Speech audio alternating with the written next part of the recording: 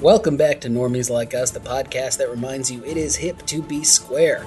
With great podcasting comes great responsibility. We continue our summer of fun and talk all about the blockbuster phenomenon of the first Spider-Man films on Normies Like Us.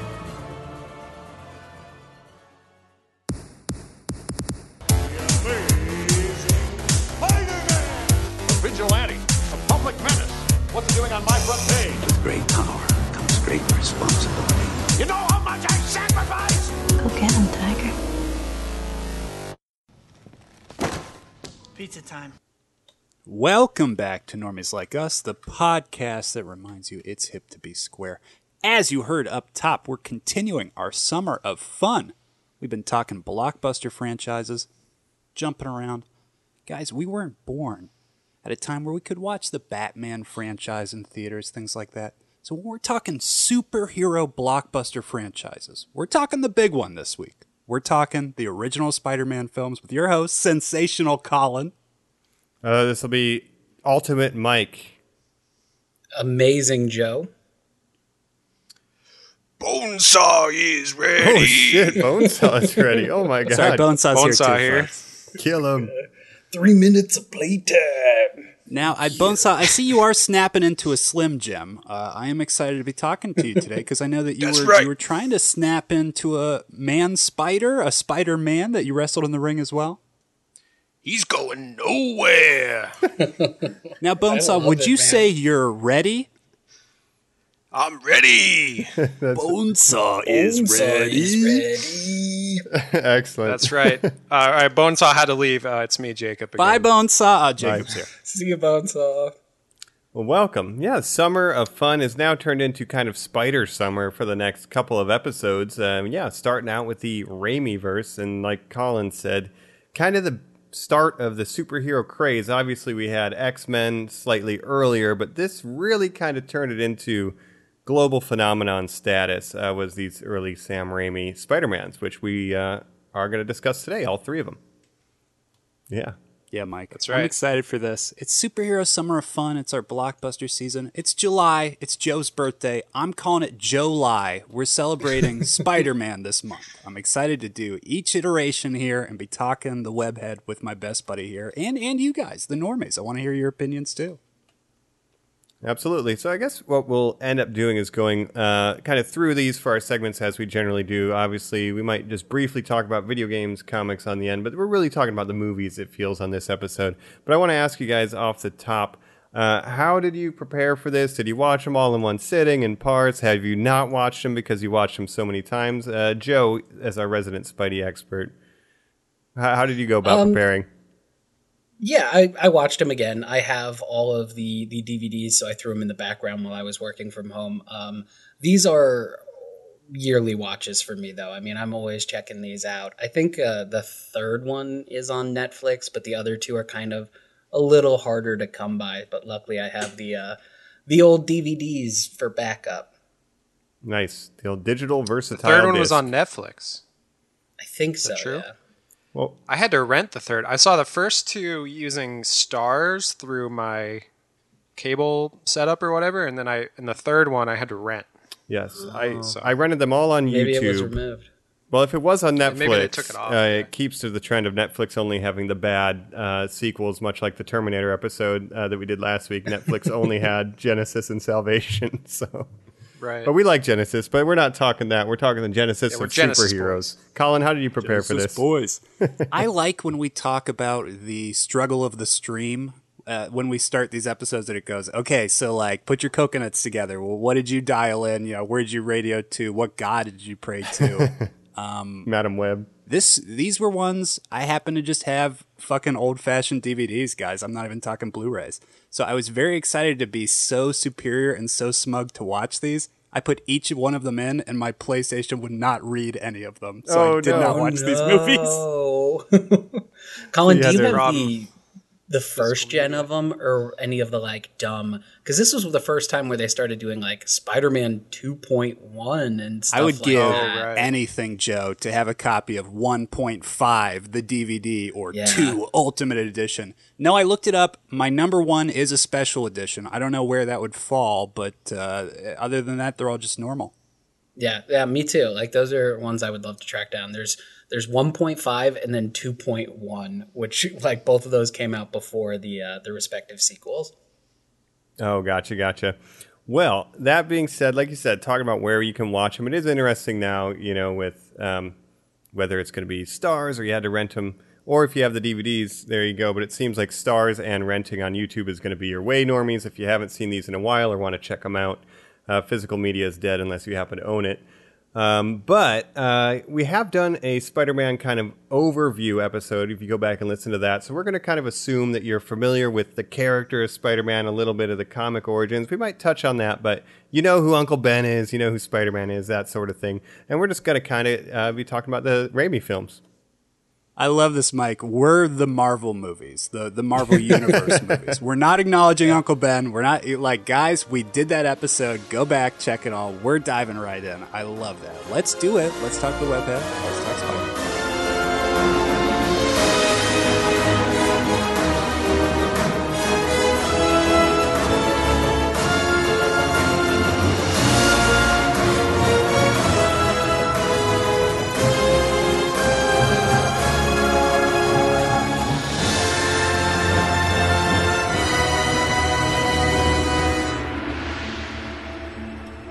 We're back. What is up, Webheads? We're talking about the Sam Raimi Spider-Man films.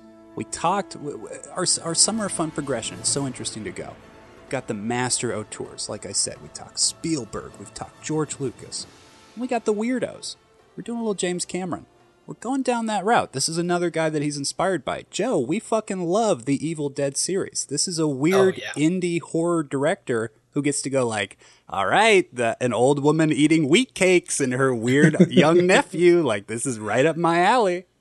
Colin, it's a great throwback to our Evil Dead episode, too, because I think he informed so much of our taste when we were young. And then right at the perfect time, he brings superhero movies back to being cool again. I think every generation kind of has their moment, right? Like older people, it was seeing Christopher Reeves as Superman.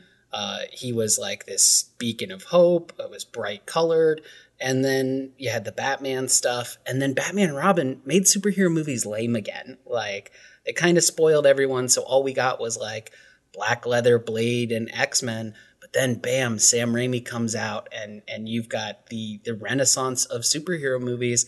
The birth of Comic-Con now as we know it all started with Sam Raimi and Spider-Man.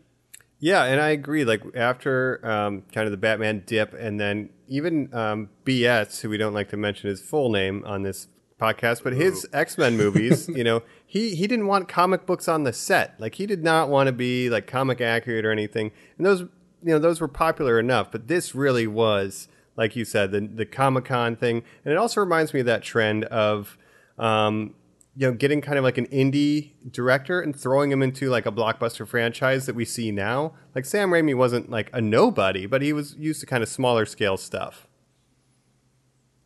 Mike, I think this is the start of exactly what you just said, because my opinion of these Spider-Man films is they're a lot bigger than Sam Raimi. Sam Raimi is somebody who like people are like, oh, he's an indie director. It's this cult, this niche that follows him. It's like, Spider-Man was the biggest movie blockbuster event of the time when it happened.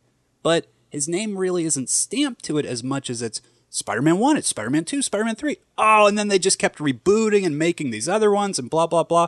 And his name kind of gets left by the wayside, in my opinion. Yeah, but it's really only like diehard Spider-Man fans that have like their sects that they fall into, and then like the Raimi fans are now a thing that we've had these other reboots. But before, you're right, Colin, it was just the Spider-Man movies. Yeah, and you can, like, if you are a Sam Raimi fan, and especially I think in the second one, we'll get there, but you can see his fingerprints kind of all over this here and there, like if you're familiar with his work, which is cool. Jacob, what's your thoughts on the Raimi verse?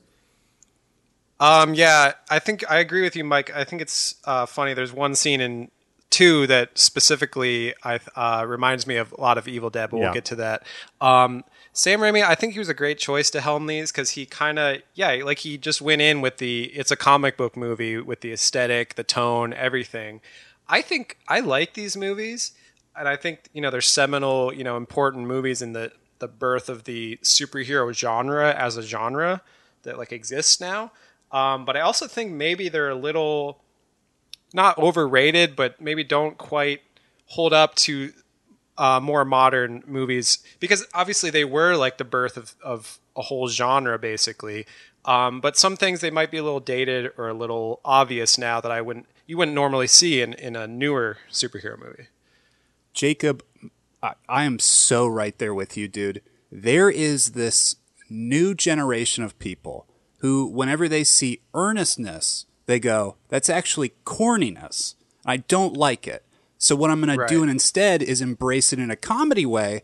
You saw that a lot with the prequel memes, like the people being like, prequels are so cool. And the rise of Raimi memes. Oh, any silly moment in these movies, it's so goofy, it's so cool, it's this and that. Guys, it's just Sam Raimi's style. It's sometimes it is intentionally goofy. Sometimes it's just a weird, nerdy Michigan skinny kid who's just getting his weird goosebumps out. Right, because I do think these can be very goofy movies, very over the top at points, and I think they are comedy movies. I think they're very comedic. There's a lot of both intentional and unintentional comedy to be had in all these movies. I guess my hot take is that while I still like these movies, I do prefer I prefer Spider-Verse and the new Marvel MCU Spider-Man movies to these movies. Not that I think these are bad. Yeah, and then it should be stated that we are going to go through in July here, and we're going to talk about each kind of era of the Spider-Man films in the coming episodes. So we're going to do the Sony, Garfield, and Spider-Verse, and we're going to do the Marvel stuff in the coming weeks. But that's an interesting take. Right. But my other hot take is that I think these movies, all three of these movies, are closer in tone and overall feeling than people a lot of times think. I think 3 is underrated and 2 might be over. Even though I like 2 the best, I think they're all pretty similar actually in quality. This is something I go back and forth with so many times. It really depends on the day. I remember thinking when Spider-Man was in Civil War that okay, this is the best Spider-Man ever. But then I'll rewatch the Raimi movies, and I gotta tell you, man, I think they are the most accurate comic book movies ever. I mean, we're talking about the first one. That is beat by beat Spider-Man story. I mean, it really does hit so many moments in the comics that are directly pulled in ways that the MCU doesn't really do now, and the Garfield stuff wasn't really doing either. It's really just a faithful adaptation of a weird, awkward kid. Yeah, and like you said, this feels very comic faithful, right, to the origins of Spider-Man, and in the same way, it's the origins of telling Spider-Man on the big screen. So yeah, let's jump in with the first film because it is the origins movie, and in my opinion, this is the best. We always make jokes, how many times you have to see Bruce Wayne's parents die, but this is the best origin of Spider-Man of all of these, I think, that we get, and I think it's pretty good. You get Flash Thompson, who's now a huge D&D nerd. Everyone's aged up a little bit, I think, if I can just get my initial thoughts out of the way, right? Everyone's a little bit older than high school. Right.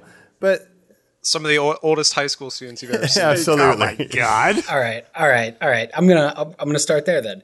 The way I think this is the most comic accurate take on Spider-Man, the original run of Spider-Man, Amazing Fantasy, he is in high school for the first 25 or 26 issues. After that, he is in college, grad school, struggling to find jobs. The bulk of Spider-Man stories are not in high school. We just kind of have that vibe because the Ultimate Universe is set entirely in high school, and that universe started right when the Raimi movie came out. Ah.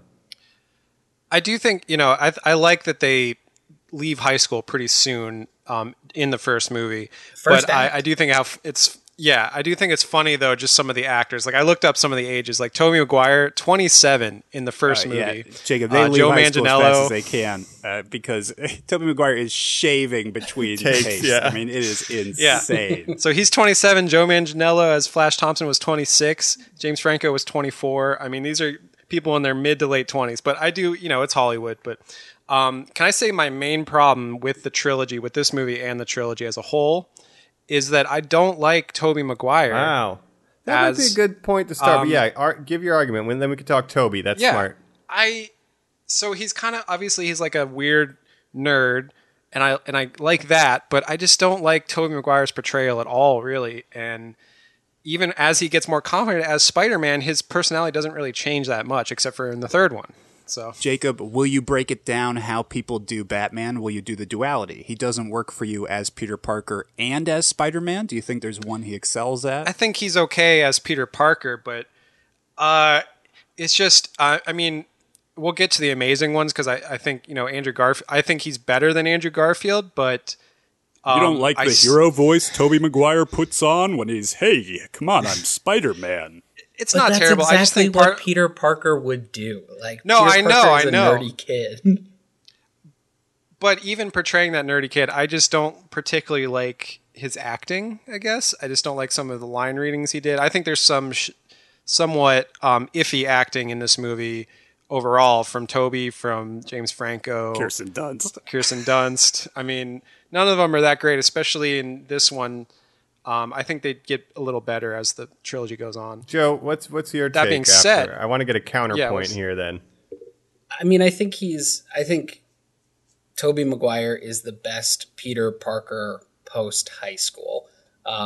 So like once we get into 2 and 3 especially, I think he nails Peter Parker.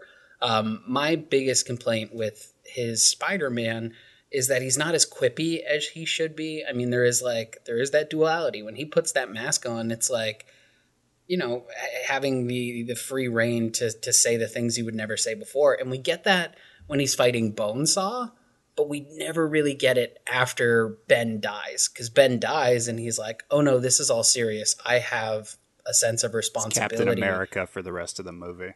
Yeah, so he loses that fun that he gets when he's Right. flipping around and making now dated jokes to Ben Bonesaw. But yeah, once Ben dies, he is Spider-Man with a purpose. I do think I think his best acting is in 3. Wow. And he does have that Hot quippiness sometimes. takes. No, just Okay. in general. Like, I'm not saying it's the losing best my mind movie. here. Jacob, that's the hottest take of all time. Mike, I want to hear, what do you think of Tobey Spider-Man? And keep this in mind, Mike, that this guy won an MTV Video Award Best Kiss with Kirsten Dunst upside down for High that kiss. honors. Don't tell me he doesn't have chemistry, Mike.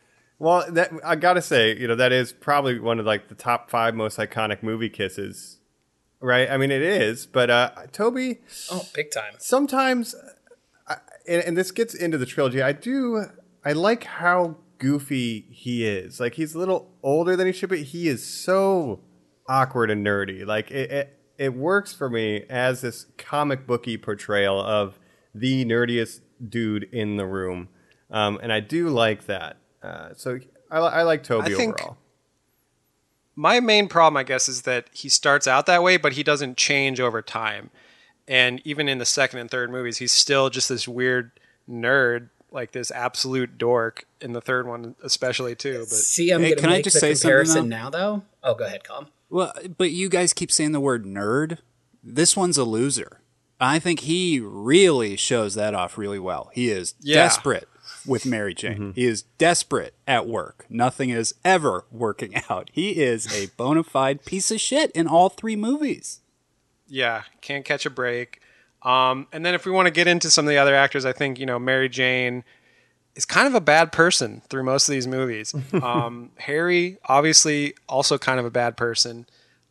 So there's just a lot of character decisions that characters make that I just don't like, I guess. I don't know if Harry's a bad person. I think James Franco could be somewhat limited, but I do like how just He's the best in cheesy. the third He's as great well. in the third one, but I do think Kirsten Dunst is a little stilted at times as Mary Jane. But that being said, she's still like kind of the version of Mary Jane I most picture. You know what I mean when I'm thinking of Spider-Man Yeah, movies. no doubt. I just mean like her character. Like, I guess, okay, so here's my other main problem with these movies is that so much of these movies, all three of them, are taken up by Peter and Mary Jane relationship drama that just gets tedious and repetitive, and it has Oh the my same God, arc but in that's all the three point- movies. That's the point of Spider-Man comics. Please, yes. All, you're but missing it's the whole same in point all of three Spider-Man. movies. Two Yeah. has the same. Their relationship in two is the same basic arc as I would one. argue, Jacob, she's meaner in number 2 for no Yeah, reason. in two, she's emotionally manipulative. Tries to get with him. He's like, I don't want to, I don't just want to be friends. And then when he wants to get with love her, she you. doesn't want to be with him, and it just keeps going back and forth. Boy. I don't know. I'll tell you, It's- if you think she's bad in these movies, you would hate Mary Jane in the comics. Like, you would absolutely I would. despise Mary Jane in the comics. And so much of the comics is will they, won't they, back and forth like that. Like, they'll kiss, and then 40 issues later, it'll be like, hey, remember that time we kissed? I don't know what that meant. Do you know what that meant? And like, yeah, Jacob, Right. I think you would despise Spider-Man comics. Face it, Tiger. I'm a I just think, psychopath. I think my frustration got the most in the second one because it was just like it seemed like every time Peter wanted to be in a relationship, she didn't, and then every time Mary Jane wanted to be in a relationship, Peter didn't, and just went back and forth like that, like 3 or 4 times within the same movie. And I was like, just get together or don't. I don't care anymore. All right. Well, to Joe's point though, that Relationships is are- I'm sorry, Peter. We're talking about he's such a fucking loser and stuff, but like that is Spider-Man. Like he's a loser kinda. He can't get his shit Right. together. He's always having relationship problems, and then balancing being a superhero with that. That's the whole thing, right? So in that point, it is accurate. No, I get that. It kind of doesn't work without the rest of the Lothario angle, though. You have Betty Brant in the first one, right, working for J. Jonah Jameson, but really you don't get Gwen Stacy till the third to have him sort of branch out a little more. Without the rest of his women rogues gallery, kind of feels empty. Right. If it, to Jacob's point, if it's just Mary Jane, what are we doing? Oh, okay, never mind. Yeah, I would agree with that. I mean, like, I think this is the most bastardized version of his love life. Like, when we meet Gwen Stacy in the third, she's a model, which is Mary Jane's stick. It doesn't really make a bunch of sense. And Betty Brant is like, you're a baby and I'm a grown woman, except for like one throwaway joke in the third. So, I would have liked to seen all of that explored more, but I mean, are we What agreed are you gonna then? do? Best girl of this Sam Raimi series is Milk Apartment Girl. Yes. I remember Definitely. like so let's talk about where you were when you saw these movies. In a movie theater. True. I remember going to see Sam Raimi's Spider-Man opening day, and the news was there.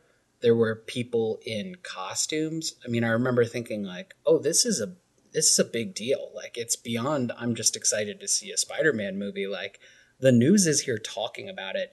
This means something.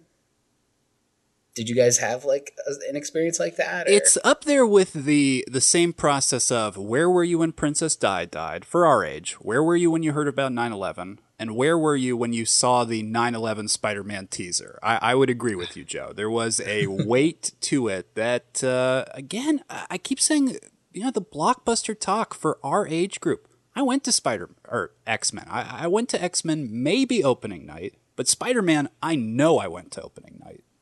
Yeah, and I remember seeing that first trailer with the web and the helicopter and stuff, and it was just like, wait, Spider-Man movie? Yeah. I couldn't believe it. I know I went and saw this opening day, and blew my mind.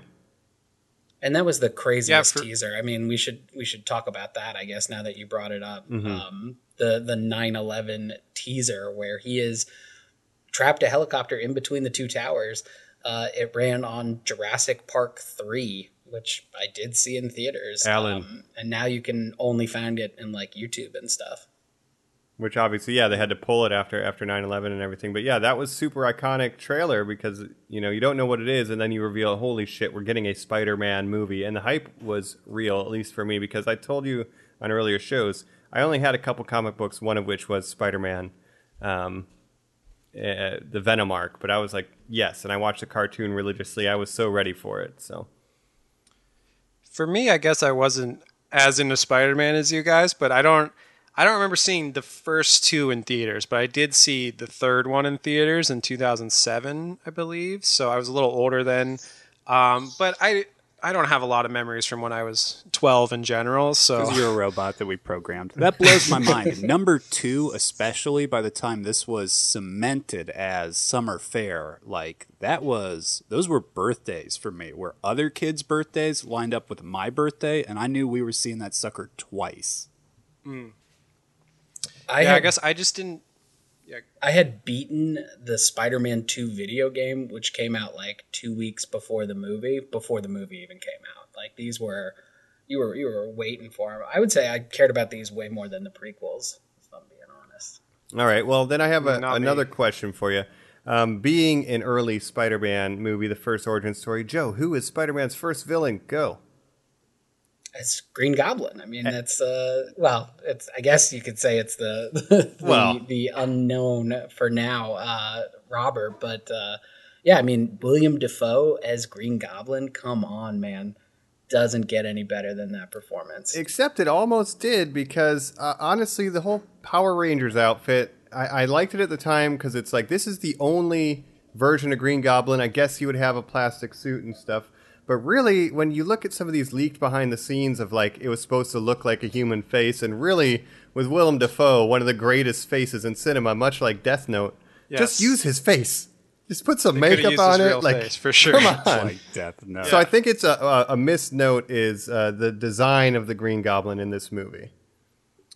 I think the first movie, it feels kind of old-fashioned by today's standards. I think they definitely improved the costumes and the looks on the second and third movies.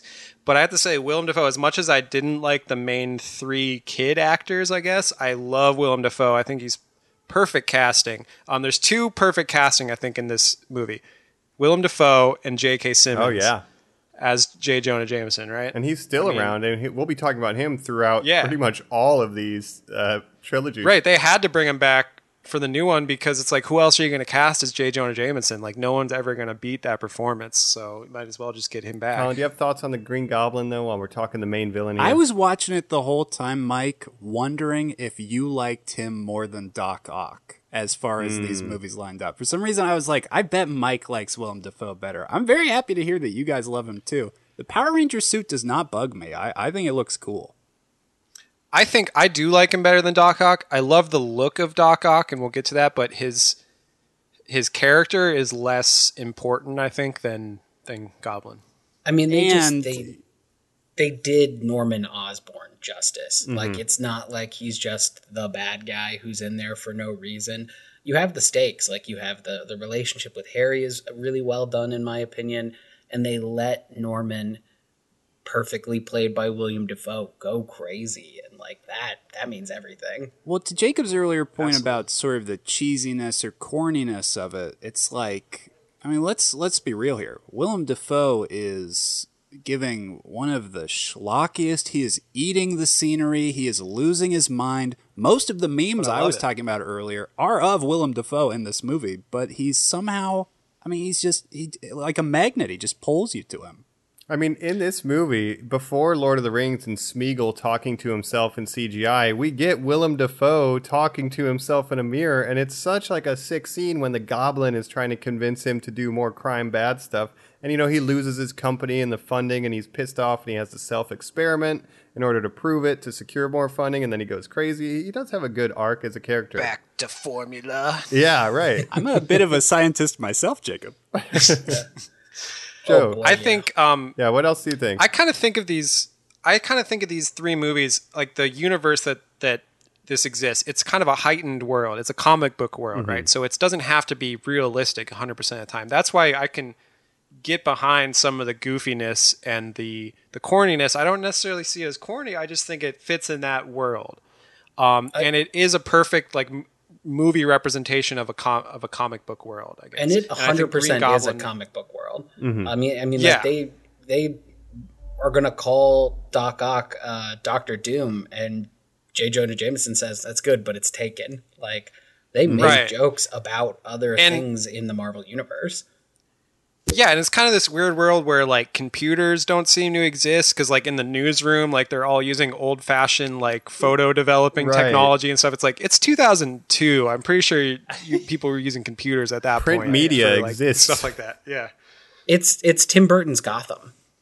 I mean, Yes, it's Sam yes. Raimi's New York. But it's just Like, Sam that's- Raimi's New York. Yeah. I love that, agree Joe. with I was going to say, in my mind, this movie universe also had the Dick Tracy film play out. And this is just like after all that stuff happened. I'd be for that, man. Yeah, the Yeah. the typewriter Mumbles. verse. Yeah, computers never got invented here. I love that. Right. But with that in mind, I think Green Goblin, I think Willem Dafoe's portrayal is perfect. I think it's not too over the top for me because it just fits in this universe. Yeah, in the comic book universe, it does fit. Joe was talking about comic accuracy before, the death scene, the sort of self-inflicted from the glider. I mean, that's iconic, right, guys? Because, again, this is PG-13. Are we going to see anything like that in superhero movies going forward?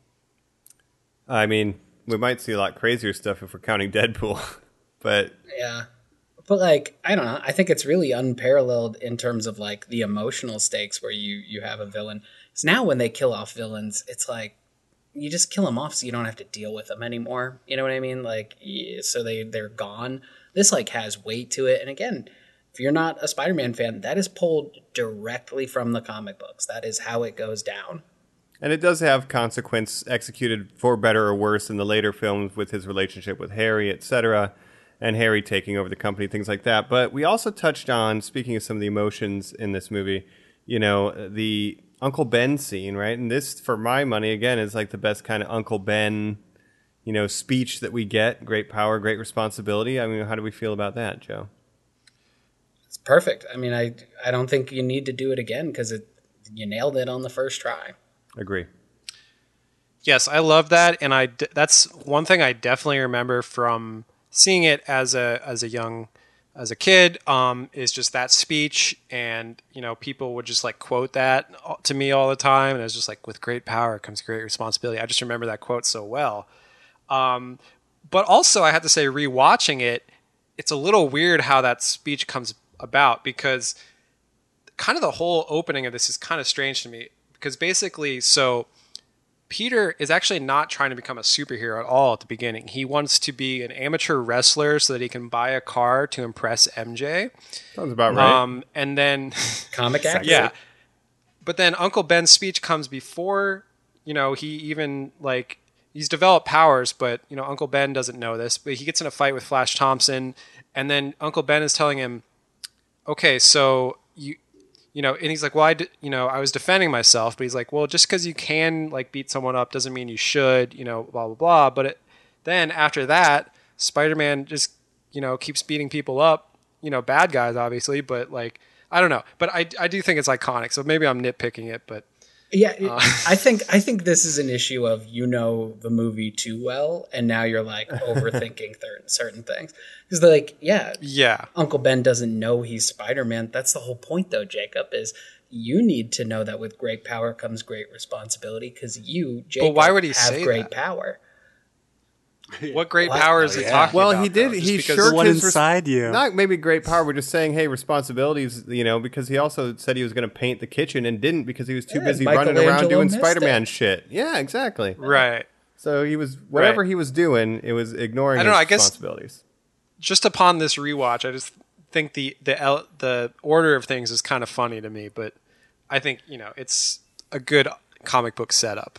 That stood out to you? To me, it's the dating of the early 2000s with the guy who shoots Uncle Ben's crazy peroxided tips, where I'm like, oh my God, I remember that look. I think that and all Macy the Gray. the Ford Tauruses is like all the '90s Oh my cars. God, Mike. Yeah. The Ford I drove a fucking Ford Tauruses. Taurus when I was Yeah. a teen.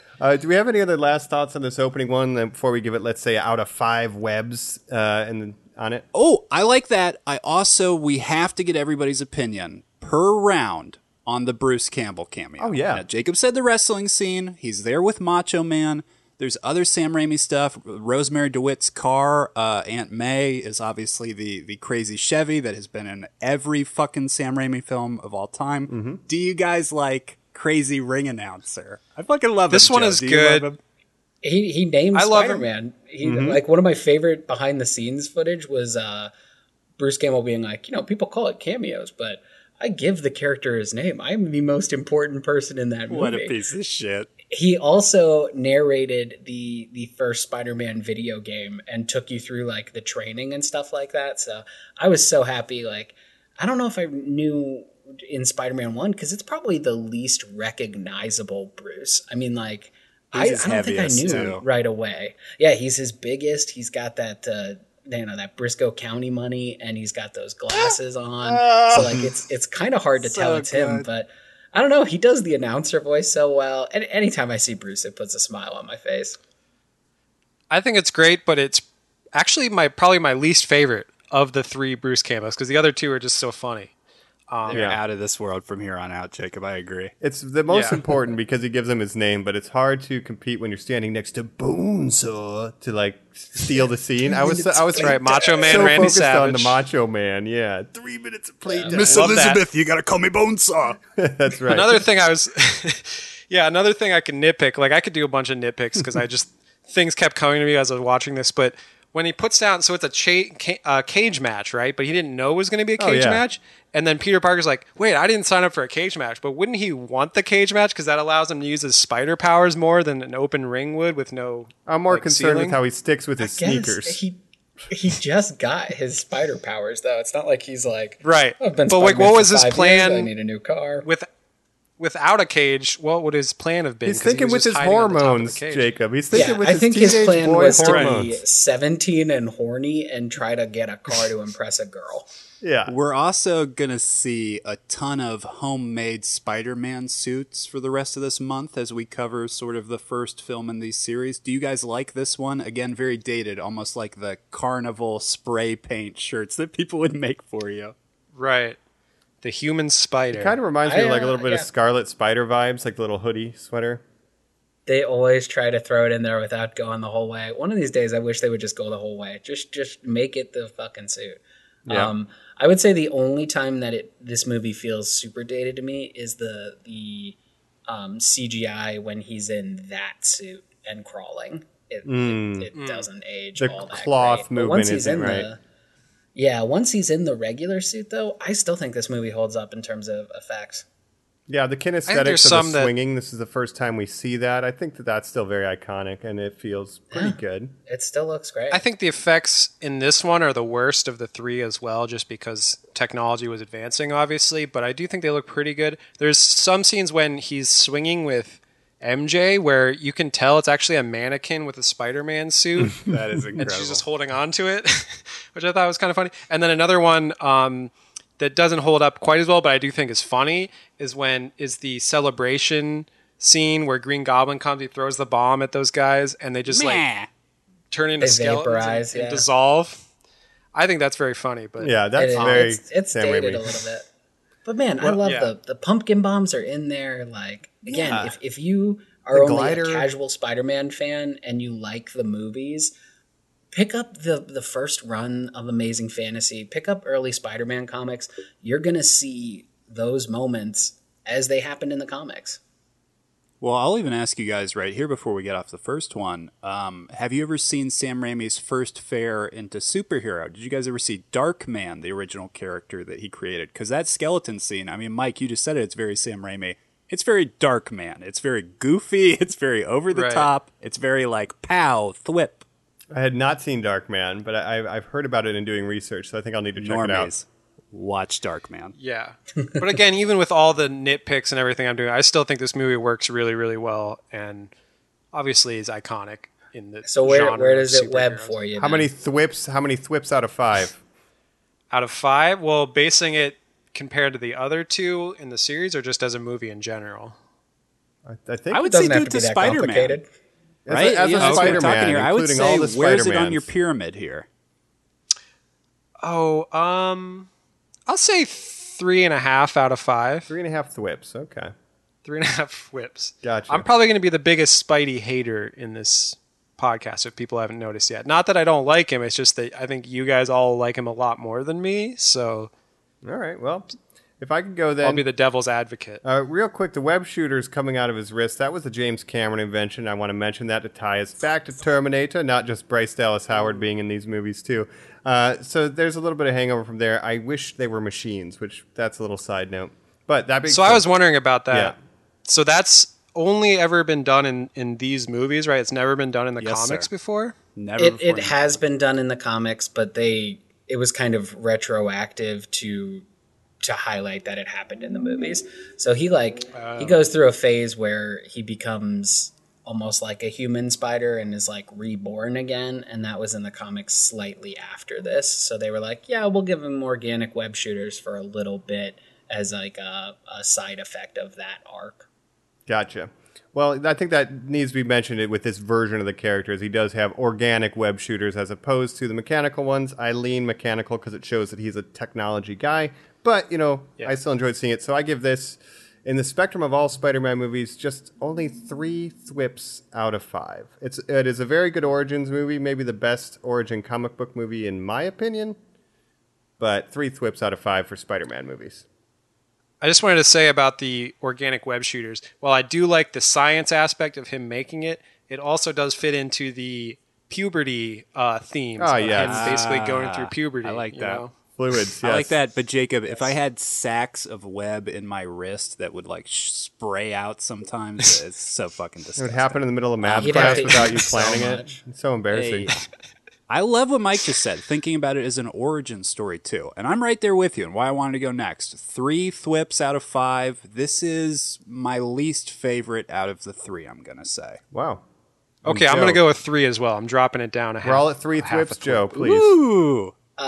No, I'm going 4 thwips. It might be my least favorite out of the 3, but I think all 3 of these movies are solid, as I think this is the best superhero movie trilogy ever. I think that Could be. Tobey Maguire's Spider-Man is our generation's Christopher Reeve's Superman. So you got to put a little respect on that first movie, the first outing, and give it 4 out of 5 thwips. Before we move, though, another way Sam Raimi is just so crazy. Do you guys remember the scene where we're showing off the Spider-Man reflexes for the first time, and he catches all the items on the tray in the lunchroom?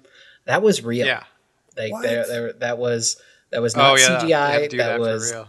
not camera tricks. That was Velcro on the things and taking a million takes to make it work. Wow. Shout outs to So it Toby just shows you like and Raimi for doing is, yeah, a master. That's super iconic too. That's awesome. I love that. All right, well, That's let's so 4 guys. thwips out of 5, but the next 4 one, thwips. I mean, Yeah. Then I say, normies, let's take a break before we swing on over to the second one. Let's jump in with Spider-Man 2 here in just a bit.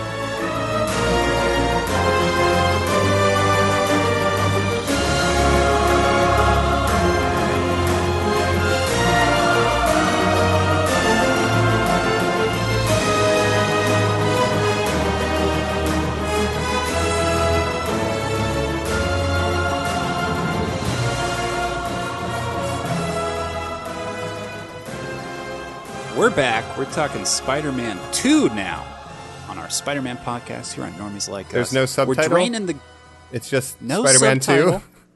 Just Spider-Man 2, Mike. That's what I love about this How series elegant. because we are draining the goblin serum out of my body and attaching 4 crazy limbs. They're talking to me because of the crazy radioactive chip in the back of my head, and I will try to build a small sun in Manhattan, but that's okay.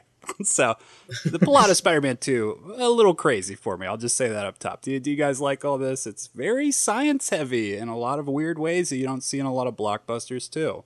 I want to just get this out of the way. After rewatching these and thinking about the other series, this is definitely my favorite Spider-Man movie, bar none. So that's going to color a lot of my opinion. This is my favorite one, period. That's my thesis. Mike, I am right there with you. This is my absolute favorite take on Peter Parker. It is the perfect Spider-Man story. I'm so excited to talk about this one. I don't think that's too hot and too spicy.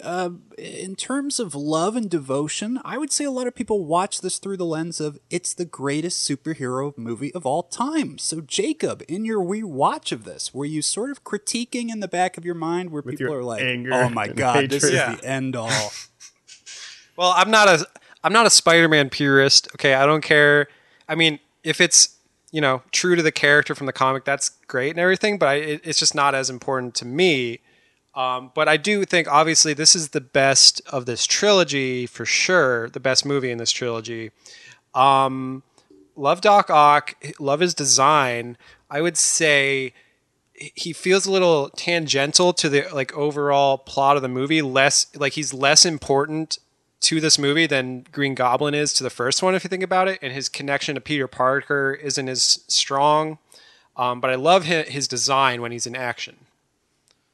Alfred Molina returns to this podcast, Normies. In the Summer of Fun, we talked about his first appearance, basically, in films. When we talked Raiders of the Lost Ark, go back to Indiana Jones. Right. Throw me the now tritium. He is starring as a villain in these films. That's a huge jump in transition. What makes him work, Joe? Is he just amazing? He's just a wonderful actor. I mean, Ock. it's the human element, Let's right? talk Ock. Doc Ock is, a lot of people say oh, he's Spider-Man's greatest villain. Spider-Man's greatest villain is hands down Green Goblin. It's the duality. It's everything. I would say it's Rent, but okay. Yes, and that is why I love Spider-Man 2 so much. Jacob, you said he feels tangential to the plot because he is. Because all of Spider-Man's villains are. Because Spider-Man's biggest problems are not being Spider-Man, they're being Peter Parker. But with Doc Ock, you get the element of trying to find a new Uncle Ben, trying to find a new father figure. You need someone to look up to. Who's that going to be? For Harry, it's a cash cow. He's trying to live up to his father's legacy with Doc Ock's project. But for Peter, it's, wow, if I didn't have to be Spider-Man, I could be doing all the great things that Octavius is doing. Maybe I shouldn't have to do all this. Maybe I could help the world in other ways. I do think I agree with you on some of the things you just said, Joe, but I also have been, from what I heard from other sources, Doc Ock has a little more complexity generally, his character in the comics, and so this isn't as true to the comics as some other aspects of these movies. Is that correct? I mean, I think that's up for debate. In a movie, you're introducing a character in the sequel. You don't have Peter Parker's entire life, so you don't have 40 issues of buildup. You're not going to see him try to sleep with Aunt May in this movie. That's not really a part of this movie. He wants that wheat cake recipe, Joe. Right. Here's what I would say about it. It's the fridging, right? It's the attachment to a wife that gets killed driving everything going forward. That's not the comics. That's not how it is. And instead, I would argue, very weirdly, this is one of the few characters where I'm like, a video game got it better with that PlayStation Spider-Man video game that came out a while ago. Yeah. But it doesn't invalidate. That's just doing the character better. What Alfred Molina is doing in this movie is valid because it's just baller. No, I think, what he's doing works for sure. Here's where I'm at. Alfred Molina in this movie embodies, like Joe was saying, everything that Peter could be if he wasn't Spider-Man. He could be doing the science. He could be creating a new son. He could have a cool wife who's down with his nerdiness, right? Could learn poetry, Mike. And then when he loses his wife, he goes crazy and he's not using a mind is a gift, right? It should not be abused, right? He tells Peter that, and his creation gets abused and causes the problem. So it's a great power, great responsibility. He's not acting responsibly in this. And that's another part of the fable. But what I do like about this movie is what Joe was just saying. Basically, the first half of this movie is just Peter Parker just getting shit on repeatedly, trying to fit in everything that he's doing, his job, his school, being Spider-Man, being in a relationship with MJ, all this stuff that he can't possibly do all at the same time. And I love that build-up of just him, just going through it. Well, first of all, this read of Pizza Time is one of the greatest line reads in the history of cinema. Pizza Time. But he can't even deliver pizzas because Spider-Man gets in the way of that. Stole that guy's pizzas. It's this movie is it's damn near perfect, man. There are so many little moments here where I think you get some of the best Aunt May moments in this movie. I would say I think Aunt May is probably the character that I like the most consistently throughout all three of the versions. But like when she tries to give him the money and he's like, no, no, no, and she has that breakdown, it's just so human. Everything in this movie is so human. When him and MJ get in that fight and he's like, I've been reading poetry, and she's like, whatever that means. Okay. Like, Joe, Punch me, that I moment. bleed. The weird, I've talked about it before, the loser nature of him, the desperation that comes off in that moment. There's that, schadenfreude of just uncomfortableness that you can have when you're completely alone by yourself watching people do like very sketchy, sad things. It is like watching a train wreck for me. Your eyes are like this. And he starts tears and just saying the poem very slowly, and she just gets up and walks away. Every time, I can't look away. oh my God, I love it. When he says, I've been reading poetry, and she says, whatever that means, it's just the perfect, like, yeah, man, it's too little too late. Like that just felt so real to me. I mean, there's a moment in that same scene where everything falls apart for him. He gets slapped by his best friend. The girl's gonna marry someone else. He can't even web swing. Like watching Peter She's going to Parker marry a stare secret out a window. astronaut, Joe. And watching him stare out a window and be like, am I not supposed to have the things I want, is the most I've ever related to a superhero. And if that isn't true for you, you're kidding yourself. And he gets his last $20 stolen by his landlord. Like the way that they're able, Sam Raimi is able to build a sympathetic hero in this is incredible. And I think that's the strength of the second movie. We meet the characters, and then we just see him lose everything. Like Joe said, his girl, his best friend, his job. He's going to lose his rent. He can't even have his powers. So they really set him up, to have this kind of rejection to being Spider-Man. It's really powerful. It's the test I of think fate. that buildup is. Yeah, it's great, and him losing his powers, like in conjunction with just being overworked, basically. Is that like an Can't keep up anxiety with thing? Like everything. people get sick from too much stress. It's like he just cannot even be a Right. superhero because he can't juggle everything. It's too But again, much with the weight. MJ, my problem again though is the whole relationship, the MJ Peter stuff. It's just, I just feel like I'm watching a real life couple, but it's like I could so easily solve their problems for them, but they can't see their, they can't solve their own problems. I'm watching a real life couple, but it's the people in high school that I didn't really care about as it was. It's like, oh, and you're Right. like, I still have to watch you guys fucking squabble. But like their first interaction in this movie when they're at their old houses, and I just find MJ so like manipulative in this scene because she's like, obviously she wants to be with Peter. Peter's like, no, like we said, like at the end of the last movie, we just want to be friends. I got to be Spider-Man, blah blah. He She walked doesn't know away he's at the Spider-Man, funeral, but- Jacob. Yeah. And then she's like, well, just kiss me. Come on, just kiss me. And then she's like, oh, I don't want to. And then he's like, well, guess what? I'm getting married anyway, so whatever. It's just like, that drives me nuts, man. I can't. I've had that I don't know. relationship. I love it fucking all. made sense to me, man. I think I want to look at the opposite side of that because all she wants is for Peter to fucking step up and like take Right, but agency she's in his already- own life, right? She's already told this other guy that she's going to marry him. So why is she even doing it? Like, that's No, first of that all, think about the happens other guy. after. Well, she doesn't really care about the other guy, and also the other guy becomes a werewolf with moon powers. So who cares? And brings us Venom, but not in this universe. But in That's the right. cartoon, he does. Did you guys know that? I guess I shouldn't throw that out No. so haphazardly. Yeah, in the comics, J. Jonah Jameson's son.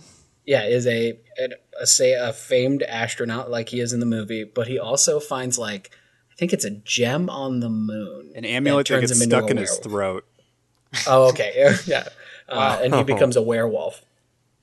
That's great. Well, I just think he gets he gets a bad rap in this movie because like, and then in the other scene when she's like, here, let me just kiss you upside down, see if that like brings out anything in me. He's like, what? Why are we kissing upside down? Like, I just feel bad for that guy, I guess. You're not No so- MTV yeah, Movie okay. Award for him. I love how you're like, well, I feel bad for the other guy, and it's like, well, the I just story's think not maybe about the he's other a guy, cock, man. Jake. Maybe Peter in this movie doesn't deserve to be with MJ because he's making all the wrong choices in life. Well, I at guess. first he doesn't. That's why he doesn't get her early on, and she's going to marry someone else because he doesn't make the right choices and he doesn't act with courage and whatever. That's my opinion anyway. Yeah, I mean, this movie I is don't know. about stepping up, taking responsibility. The first one is about understanding responsibility. The second one is about owning it. and what that really means, because it's to a point where he's like, man, fuck Spider-Man. He like blames the Spider-Man for all of his problems. Like, it takes all my time away. I can't be with the people I love because it puts them in danger. And then he abandons it, thinking, I just want to be selfish. I want to be fucking selfish and fuck Spider-Man and being a hero, right? It's And he doesn't Spider-Man No learn. More, which is again one of He's the kinda has a greatest point, two-issue arc. Like, if you like these movies, you gotta check out the comics. And the image of the suit in the trash can is another iconic frame that So Raimi painted iconic. for us in this. Yeah, But John- Mike, I John agree with what you're Romita saying, take. but I feel like maybe, you know, Execution's not there. he does it like he's not like okay, so no one knows he's Spider-Man, right? But everyone is shitting on him, thinking he's like a huge piece of shit because he keeps being late for stuff because he's like saving people. He's unreliable. So, you know, I don't think he's really in the wrong to say fuck Spider-Man and just leave it all together. Like, he doesn't owe anyone anything. That's the thing about like superheroes is like, they don't have to do what owe they anyone do. it, of course. But the point is, you Doesn't do owe things anyone because anything. you don't Fucking owe anybody Martha because from it's the right PBS thing to over do. here talking to Superman. You don't owe them a goddamn thing. Oh, It really okay, is. you It's fucking like- Zack Snyder. Maybe objective. Zack Snyder was right, okay? look, if you don't think Spider-Man murders people, you're fucking crazy. Listening to Jacob talk about these movies is like listening to someone like read the comic for the first time. He's like, but everything's so hard for Peter Parker, and it shouldn't have to be. That doesn't really seem is, but- fair. And it's like, no, But Jacob, his it's problems not could be fair. solved because, okay, so people are mad at him because they just think he's lazy and stuff, but he's not actually lazy. He's just out there being Spider-Man, saving people. He is skipping Dr. Connor's classes at college, and he is not taking it seriously. But then everyone around him acts like he's like a piece of shit. It's like, he's saving people. What do you want from him? Right, so you understand Oh my his God, I love it. frustration I and love why it. he wants. It sounds like you understand him. But at that point, if I were him, I would say, fuck this. I'm not getting any appreciation for what I'm doing. Well, I that's quit what he being does in the Spider-Man. movie. I know, but I wouldn't go back, okay? This is Jacob would blowing toss my that mind. suit in the trash can, throw it away, I'm never to going be to play seen video again. games. Yeah. Trash can, suit. Guys, Yes. this suit, we have not mentioned it yet. The physical ridges, the actual yeah. look of it, the sort of Love big it. bulkiness, the reflected glasses Vignette eyes. on the lens a little bit. Best ever out of Spider-Man adaptations? Could be. That's tough. No. I honestly, it's probably my least favorite live action Spider-Man suit. It's Really? serviceable. But like, I It's don't the know. first. It's pioneering. Yeah. I think Yeah, they get I'm better not at it. crazy about it. I mean, Joe, I mentioned the video game that everybody, is obsessed with at PlayStation 1. You remember the DLC Oh, outcry, the riot. we're going to get the Raimi suit, right? Yeah, people were so mad. Well, because people just wanted to put on that suit and pretend it was Spider-Man 4. No, I mean, like, it's fine. It's serviceable. Like, the best Spider-Man suit is Amazing Spider-Man 2. So, I don't... Dog. We'll I don't talk know. next I don't week. I'll see you next week. yeah. Yeah, I think they get it better in other iterations. Anyone else have a thought on this? You guys like this one? Jacob, Colin? Oh, I just wanted to mention, not about the suit, but about Doc Ock. Sorry. About the let's suit talk first. Yeah. I got nothing to say about the suit, Colin? but I like it. I like it. I got nothing. Jump on Doc Ock. You were talking about his look before. Fucking. Oh, yeah. I know we keep saying Looks comic great. accurate, but fucking comic accurate, guys. He's wearing the goggles. He's got the tentacles. I love the look of Doc Ock in this movie. The Give him a trench tentacles, coat? the CG looks great, holds up super well in the fight scenes. And the fight scenes are really good in this. Oh, So, the train great scene. work I mean, on it. everything in this is so Yeah, well let's done, talk- I really think. Ock and some of the action. I think they definitely nail it. Yeah. Oh, Practical puppetry. and yeah. Oh, that's all puppetry or some A lot of of it. CG? There Some are of it some lot of it shots of is. practical puppetry. Wow. Okay. Jacob, that's I why think it looks the so scene good. that then. I you're didn't going to know want to that. talk about is had a lot of puppet work in it. You had mentioned earlier there was a Evil Dead scene. I think I Yes. know when you were going to talk about. You want to bring it up? Sam Yes. Raimi's fingies. I think we Let's all go. know. Joe, the please. the scene, no, Jacob. him in the hospital. When he, is getting operated on in the hospital, he breaks out, kills all those doctors. That's so Evil Dead. Just everything about that scene just feels very Evil Dead. Well, you get the camera on the 2x4 going over the table as the POV of the tentacle. Like, that's the classic Sam Yeah. Raimi. Like, Chainsaw. yeah, Yeah, that's you my get the favorite. hand close up on the chainsaw going down. It is perfect. And for a PG-13 movie, pretty He pretty sneaks graphic. in a horror scene. It was Yeah. pretty. Her fingernails are peeling off the tiling. It's incredible. Back to first Oh, time yeah. watching it reactions, I'm not positive I understood the whole they're in his mind aspect of it, so I do appreciate that a lot more. But even now when I watch it and remember it, I'm like, oh yeah, and then they're like revealed to be the real bad guys at the end. And that never really happens, but That's true. I think it is weird-ish that it's like, I designed them only to work on this fusion reactor, and I have this inhibitor chip, and then when it gets blown up, they still just want to finish the reactor. all they It's cares not about is the They reactor. don't want to take They're over the very world. They just want to single-minded. finish the experiment. He just wants at to any finish his cost. experiment. Yeah. Yeah. my I foot love it, got though. cut off, Mike, but it was replaced by one of those mechanical vacuum cleaners, and all it wants me to do is walk in Clean. circles. I My don't arm want is to a murder vacuum anybody or machine. rob a It bank or just hang needs an to old be- lady out from a building as long as I finish cleaning. Yeah. It's crazy. But I like it, That didn't Yeah. read with me as a kid, though. Yeah, I think his motivation's kind of confusing because it's like, oh, he just wants to finish the experiment, but he's willing to just murder people. Well, I just think that means that Rosie's death wasn't for nothing. Like, if he can create infinite power, right, then it was Right. worth it. It's the only way. We're mentioning a lot about one villain. Do we talk about the other? I would say Harry Osborn. I mean, you guys have said, it's sort of his Godfather trilogy, what Sam Raimi's doing. It's the rise and fall of Harry. We're getting the rise and the start of the fall right here. Is he pretty good in this? What do we think of James Franco again? I think this he's is the only. best Franco. Oh, I was gonna say I only like him in the third one. This one he's okay. First one he's sleepwalking. amnesia. When he's chewing scenery, yeah. Yeah, well he's like sleepwalking through the first one. This one he's okay, I think. And the third one he's just like insane. So I like that And aspect of it. see, I like this one because he's trying to step out on his own. He's trying to honor his father's legacy, but also like he's got that trauma, man. Like, and he's a mean drunk, and like when you see that switch flip in him at the party, I think that's probably James Franco's best performance in the whole thing is that one moment where like he flips and he's like, no, I'm fucking mad about it again. Yeah, I agree. Yeah, and he's just down in the champagne. He's getting pissed, and he's drinking. He starts to see the flashbacks of his dad, and it is Harry who puts Doc Ock on a direct collision course with Spider-Man. He's the one who says, "You want the tritium, the precious tritium?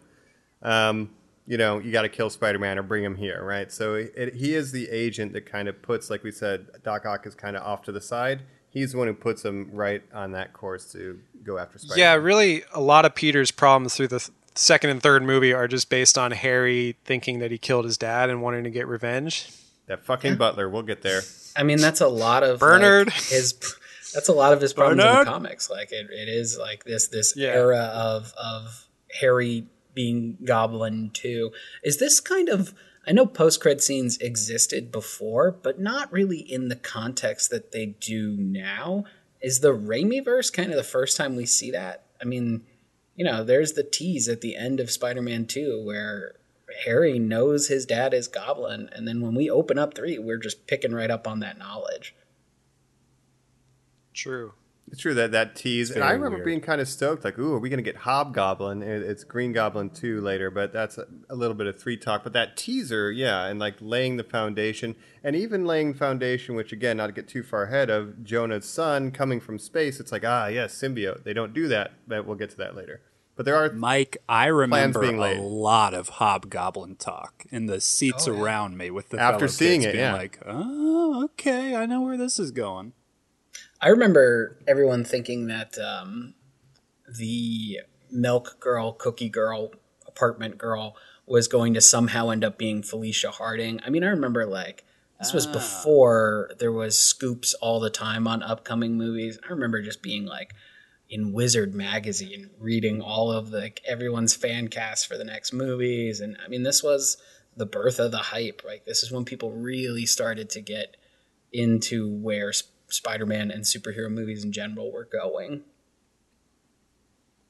Yeah, it's like we I'll said, back the history of the blockbuster is what we're exploring, and this is just another monument. I'll back up a little to James Franco just to kind of give my opinion on the man, I guess, outside of these films. It's interesting, and I guess I'll say trigger warning. I I never know where he stands. He's somebody who I think gets canceled once a year, and then I'm never sure if he is. But I'm also from that generation that was like, people were trying to convince me he was a genius when he was taking all those Harvard classes and double majoring and triple majoring. I remember He's that. actually so smart and so interesting. So I remember he was in like 5 schools at once for different things, but then there's also people saying like, oh, you know, he like sleeps through most of those classes and stuff. And Buddy also sleeps with a lot of the students. Like, I remember that Right, even right. starting then. And just, he's always somebody who I guess has just been interesting. I wasn't an early Freaks and Geeks guy. I didn't watch that when that was running. You know, he kind of wasn't anything to me other than Harry Osborn. So, I don't know. Kind of a weird sitch. His career is interesting because he goes from like being cast as like this heartthrob role in his early career and being kind of bad in a lot of roles to wanting to branch out and do weird stuff. Pineapple Express, I remember, is probably the first thing where I was like, oh, James Franco can be stuff like other than like a stereotypical interesting. leading man. And then he was Riff Raff. Yeah, and then he tried to do a bunch of different independent stuff. You know, James Franco's directed like 30 movies. If you look his IMDb credit, he has lot of- like people only know the Room one that he did, but he's done like a bunch that Disaster no one's Artist. A lot seen. of William Faulkner adaptations, Jacob. I find that Yeah. fascinating too. I don't know, the guy But that's is kind of where some I'm of the sure trouble he's a came scumbag. in. Yeah, Yeah, like, he because would he's like have to be. auditioning actresses for his movies. And, like, And then saying So, things who like, well, knows? actually, I'm getting into character because the person I'm playing is sort of sketchy. And you go, ooh, that's an interesting defense you're using. But maybe my The method favorite is not moment, a defense. It's definitely not. But maybe my favorite moment in movie history is in This Is the End, that comedy film, where he is just so earnest about being in these Spider-Man films and so happy that he still has the cardboard cutout of the new Goblin in the basement. I just go like, it's just so interesting. I mean, remember, he definitely was can kinda writing make plays fun of in high himself. school, so. Yeah. True. Yeah, he was Oz the Great and Powerful. You forget that too. He's had that Sam Raimi connection for like a little minute too. You forget that he directed Right. that film. Yeah, what I a don't know, from- guys. from interviews I've read of him, like the reason he wanted to do go to all these schools and everything and direct all these movies is because for like the beginning of his career, he felt like he kind of slacked off and was just doing these movies that, you know, no one was really watching and stuff other than Spider-Man. Because he was in some other ones where he's like the leading man that he was never really that good. And then he's Fly like, I wanna Boys. just- yeah. And then he's like, I want to be an artiste, you know, I want to direct independent movies. So he went off and did all that stuff. But I don't know. I don't know. But He's next James to Franco. next to his leading man, Jacob, it's like Toby's not in our life anymore. Tobey Maguire doesn't star in movies anymore. So it's just so interesting to see this cast. It's like Kirsten Dunst does a lot of This TV. is like their peak. Yeah, Mike. It truly was. It's interesting to see people who were not even just teen idols. I would say people who were molded to be idols for us through a lot of our life, but they're gone. How do we fill that hole in our life? Well, we Tobey tried. Maguire again. I just don't really like his acting. So I'm not a with you. big I'm hole. worried It's like, that well, I he's don't going to really start miss going him, so. balding in these movies. Every time he's around the kids, I'm like, that's a narc. Like, you guys just got to call him out.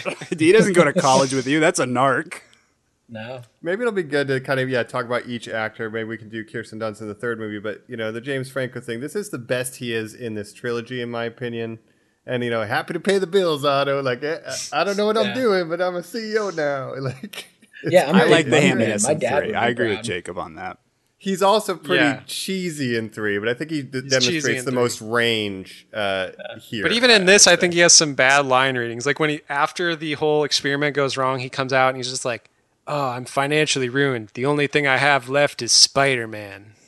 It's just such like, I don't know. To me, it's just a really Anytime bad he line has the reading. knife Back in to his hand, formula. he's about to do a bad soliloquy. And I'm like, oh no. That's a perfect Franco. No one saw that, but Joe just It is. nailed Joe it. just It's- nailed it's- it. Well, I mean, I remember, like, again, this was the prototype video game. Let's talk Spider-Man 2 on the PlayStation 2 is the best video game ever made, maybe. I mean, that was my Grand Theft Auto 3. Essentially, every Spider-Man game after that was just a reskin of that game. I remember watching the trailers on fucking AOL over and over and over again and, like, listening to Vindicated from Dashboard Confessional and watching that music video over and over again. I was so excited Hell for this yeah. movie. It stands the test of time to me, man. This is one of my all-time favorites. Vindicated, multi-week #1 spot holder on TRL. Done for a Doug, multi-day. I don't know. Gotta love that dashboard. This whole soundtrack slaps. I mean, it had Jet before Jet really blew up. Yeah. It had a bunch of really, really great. Honestly, like, yeah, the first one has Nickelback, but like it was also Has Chad Nickelback in like Kroeger, a Nickelback, fucking a hero. weird super band.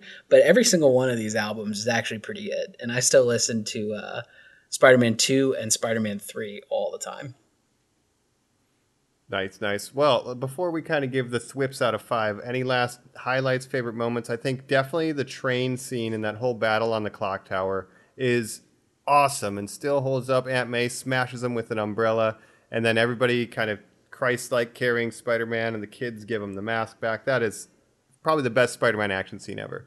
2 cameos, Mike. Phil Lamar, talented voice actor, Mad TV, superstar from back in the day, plays the guy. He's just a kid. I mean, that moment. You could say that. You could say that. Well, you could say that in our fucking current He's just world, a 28-year-old man.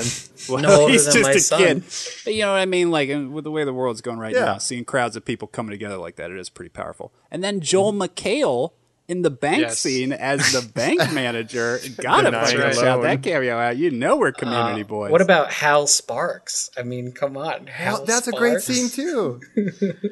Well, that ties into one thing I did want to mention throughout all 3 of these movies. I think Sam Raimi is great at casting small roles and extras. Like in all 3 of these movies, there's just great extras all over the place. You know, I one could line make more than roles. that on That's with eBay. all of us. Like even that guy. Yeah, like when he's on the train, the old guy's like, "Oh, you got any other ideas?" He's like, "Yeah, I got a few." That guy is fucking great, Jacob. And hold on, if we're talking cameos and casting, let's rate our Bruce too. So Snooty That's right. Usher, Oh, yes. Joe, fix that tie for me real quick before you come in. Yeah. Okay, looking shoes. great, looking straight. Now, how can I help you? I mean, is that? I know He's we're going great. to talk about the waiter, Snooty waiter, but Snooty Usher. I mean, it's almost too good. I like how he just points out the sign. It's probably my least favorite though, to be honest, because Wow. well, I mean, the first one is naming the character fits in there so smooth. This one felt like he was like, yeah, and here's Bruce, and then the third one is, we'll talk about it when we get there, but it's like this one and that one are almost interchangeable, but by the time he gets to the third one, he's like, fuck it, go all out, and like, yeah, if it's gonna be like that, you might as well go all out. He's too mean in Yeah. this one. You feel for that situation. You've been late for a play before. I fucking Yeah, know. just I've let been him ready in. for a play because my moped He'll wouldn't be start. quiet. Because Come my on. moped wouldn't start. That did happen to me Because in high school. Asif I did Mandvi have a just moped. fired you. So you Yeah. really relate to it, yeah. Yeah. Like, come on, just let him in, Bruce Campbell. Don't be like a fucking button pusher, you know? We're society of rules. It's what separates us from the animals. If we just start letting in one kid late with a ticket, we got to let everybody in Thank you, late. Mike. You know? Yeah. This is my favorite one because it is the most comedic, but he is a huge asshole to Spider-Man This is here. my and it's like, favorite. I love he's a jerk. he loses no, everything, Spider-Man, and all he's got is that he's going to go to the play because he's finally going to go to the play, and then even then he can't do it. And he gets there, and they think he's going to get in. No, fuck you, Spider-Man. I mean, It's man. Mike, you ask what are your favorite moments of this movie? This whole movie is my favorite moment. You know what I mean? Like every scene of it is car. like so classic to me. Yeah, I agree. This is definitely my favorite one. Any other last notes? I'm ready to give out thwips, but I don't want to do it too Let's do it. prematurely. Go for Mary it. Jane wouldn't like that. baby. All right, I'm going to thwip it. I'm going to give it 5 thwips out of 5. It's my favorite Spider-Man of all Spider-Mans, and maybe it is the best superhero movie. It could definitely, it's in that argument. It has a great build of a sympathetic protagonist. It has an interesting villain who has pathos and motivation. Not quite as good as Goblin, but I'd prefer the character. And the action scenes hold up, and the payoff at the end. It's just a feel-good movie at the end. You get the runaway bride. It's great. It's great. Makes you feel good to watch it. It's fun. 5 thwips. I'll say for me 4.5 thwips. Sorry, I didn't hear that. No. Yeah, 4.5 thwips out of 5. Almost perfect, but I think the relationship stuff kind of annoys me. And while I like Doc Ock, I just think he's not, like you said, not as important to Peter as Green Goblin, but overall I like the character and I like the action scenes. So 4.5 out of 5. I mean, I can't go lower than 5. I was thinking about 4.5. This is one of those things where you ask yourself, why does Kevin Feige say that they'll never touch Doc Ock again because of this movie? You know, you are saying there's the disconnect, Jacob. I kind of never thought about that before. He's in the background, but he's still... I mean, Mike said he has pathos. He has ethos. I mean, he has a full fucking story that just cycles out in this thing, even being in the background. I think it's just so well written for every character. I got to give it the full 5. 5 out of 5, no questions asked. 16 years ago, they perfected the superhero movie with Spider-Man 2. That movie is comfort food to me. I tear up, I cheer. It's got everything I'd ever want in a Spider-Man movie. There you go. I'd say even a superhero movie, you know, establishing that a Danny Elfman score with Batman has to be part of it. Guess what, guys? He did the Spider-Man trilogy too. You got like that this too. Music's fucking slapping throughout. It's got all the highlights all superhero movies should have. And Dashboard that said- Confessional. In Dashboard. Truly vindicated. Let's see if we get All right. vindicated once more with the Yeah, third Normies, movie of the Spider-Man. let's take this break then. Let's get vindicated. Let's be strong. I swear I'm right. I know I'm right. That's I right. knew it all along. Vindicated, I am selfish, I am wrong, I am right, I swear I'm right, swear I knew it all along, and I am flawed, but I am cleaning up so well, I am seeing in me now the things you swore you saw yourself.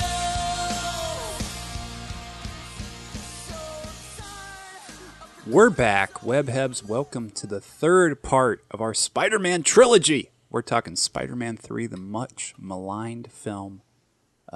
Maybe isn't as maligned as it should be. So let's give it some praise. Maybe it's real too quick. maligned. Maybe it's too maligned. I'll ask this just because it was sort of the question on my mind thinking about this movie. Is there another film you ever experienced where you knew the moment it was over? You knew there wasn't going to be another one beyond this? People make fun of Vin Diesel movies now. If you go to any of them that's not a Fast and the Furious and you say like, oh, I just know there's not going to be another Witch Hunter. Oh my God, Bloodshot 2, could you even imagine? You laugh. That motherfucker makes it happen still. There's still a twinkle of help. He does. He finds a Or way. hope, or, you know, life finds a way, Joe.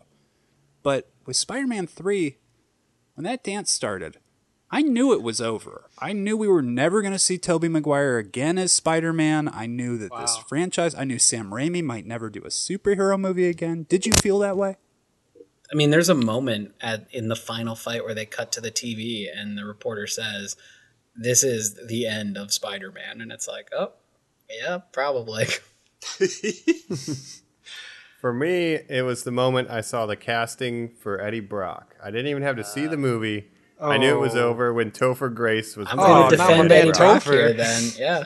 Look, I think Topher does it great. I think who's going to be the perfect foil to Tobey Maguire's Spider-Man? He's going to be the same type of build, but he's going to Exactly. be uber confident. He's going to be Fresh off of schmarmy. In Good Company, you're going to get Tobey Maguire, burgeoning film star, trying to transition out of that 70s show. Again, No, he's like smarmy. He cuts corners. I like that Eddie I Brock. love I'll it, be Joe. honest. But there's I like him that's as Eddie some Brock as well. periodness that I feel too, where I'm seeing TV people. That might be the first time I really felt like, oh, they're really trying to make that guy into a star like they'd already made the people I was watching, Kirsten Dunst and Tobey Maguire too. I don't know. Here's the thing. I get what you're saying. He's a similar, and maybe we'll just mention the villains of this since I kind of jumped the gun here. But I like my Eddie Brock bench pressing while he complains about Spider-Man. That's fair. Like, That's I hate definitely Peter fair. Parker. You know, and Well, and that works I as a didn't get foil that. too, in a way, because you do have like the unassuming Parker and the imposing Brock.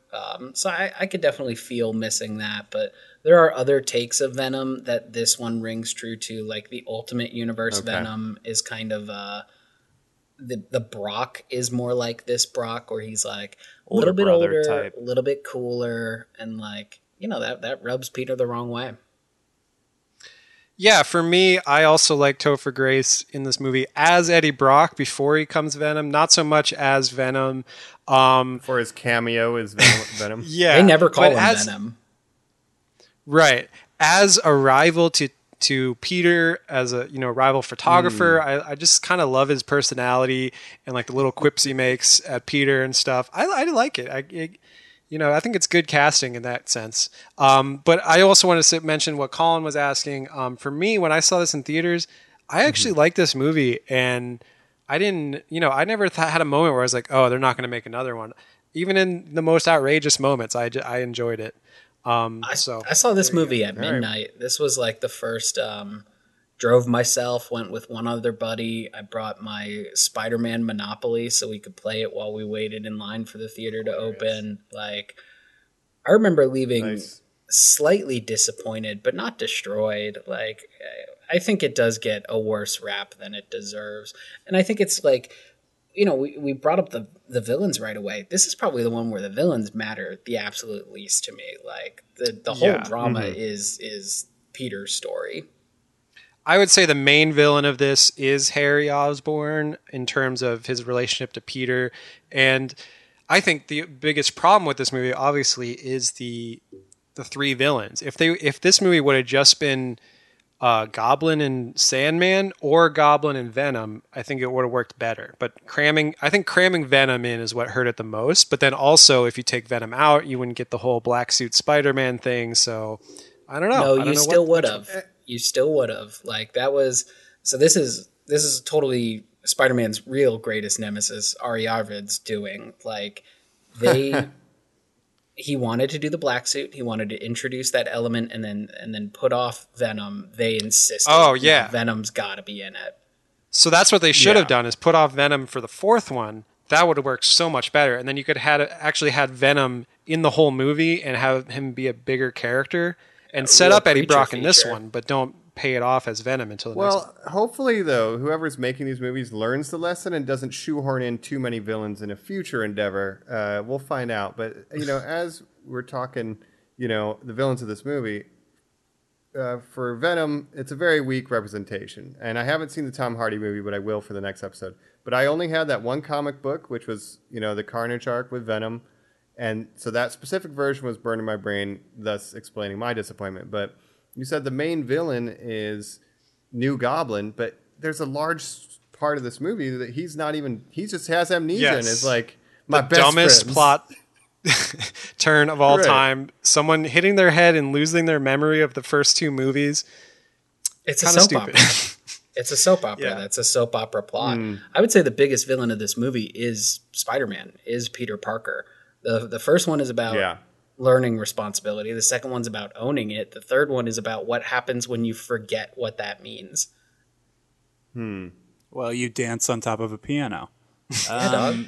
Because the 70s symbiote told you to. Let's spell that out, though. We hinted it a little bit. So Avi Arad, producer of this series, came to Sam Raimi and said, your plan for the third film, I don't like it. David Cope, screenwriter, who we talked about, Kingdom of the Crystal Skull. Obviously, this guy's great. Did the other Spider-Man films, though. They tossed out his stuff. They said, sorry, Sam Raimi, New Goblin isn't interesting enough to do the whole film. That is where the amnesia came in, because Sam Raimi said, but the impetus of the whole film is he has to have a thrust of action. If you're telling me to delay it, how do I delay it? Well, you wipe out his memories, and he says, this pie is so good. So good. It's him a snowboard. How is he not interesting in that? Mike. He's extreme his Goblin. Tools. Knowing, I knew from the comic books, when those kids next to me said Hobgoblin, I knew he wasn't going to. I knew that Harry's legacy was taking on what Norman does and seeing him in the mirrors and losing his mind and doing all that stuff, and that his whole quest would be ruin Peter's life. Now, why you don't take that falseness and apply it to the film? Because he could just be double-faced the entire time. You didn't go to MJ's play? That's crazy. I sent all these roses and stuff. And it doesn't have to just be a schoolboy discovering a girl for the first time, which is what it sort of seems like. Yeah, and instead, it could be masterful manipulation. Yeah. 100%, Colin. Yeah. It's just like this I know weird that face. added element that's just like, You can't even best cook friends. anything here. Oh well, let's see if I can. I mean, there is a way to watch this movie now, and it's not riff Too much tracks. You just dancing. do it yourself. You just, Mike, you just have a good time while you're watching it. I might This go is- above 5. This might be a 5.5 Oh clips. no. This is what I want to say is that my hot take is that 2 might be the best movie, obviously. This is the one that is the most fun to watch, I think. And this might be the funniest movie of all time.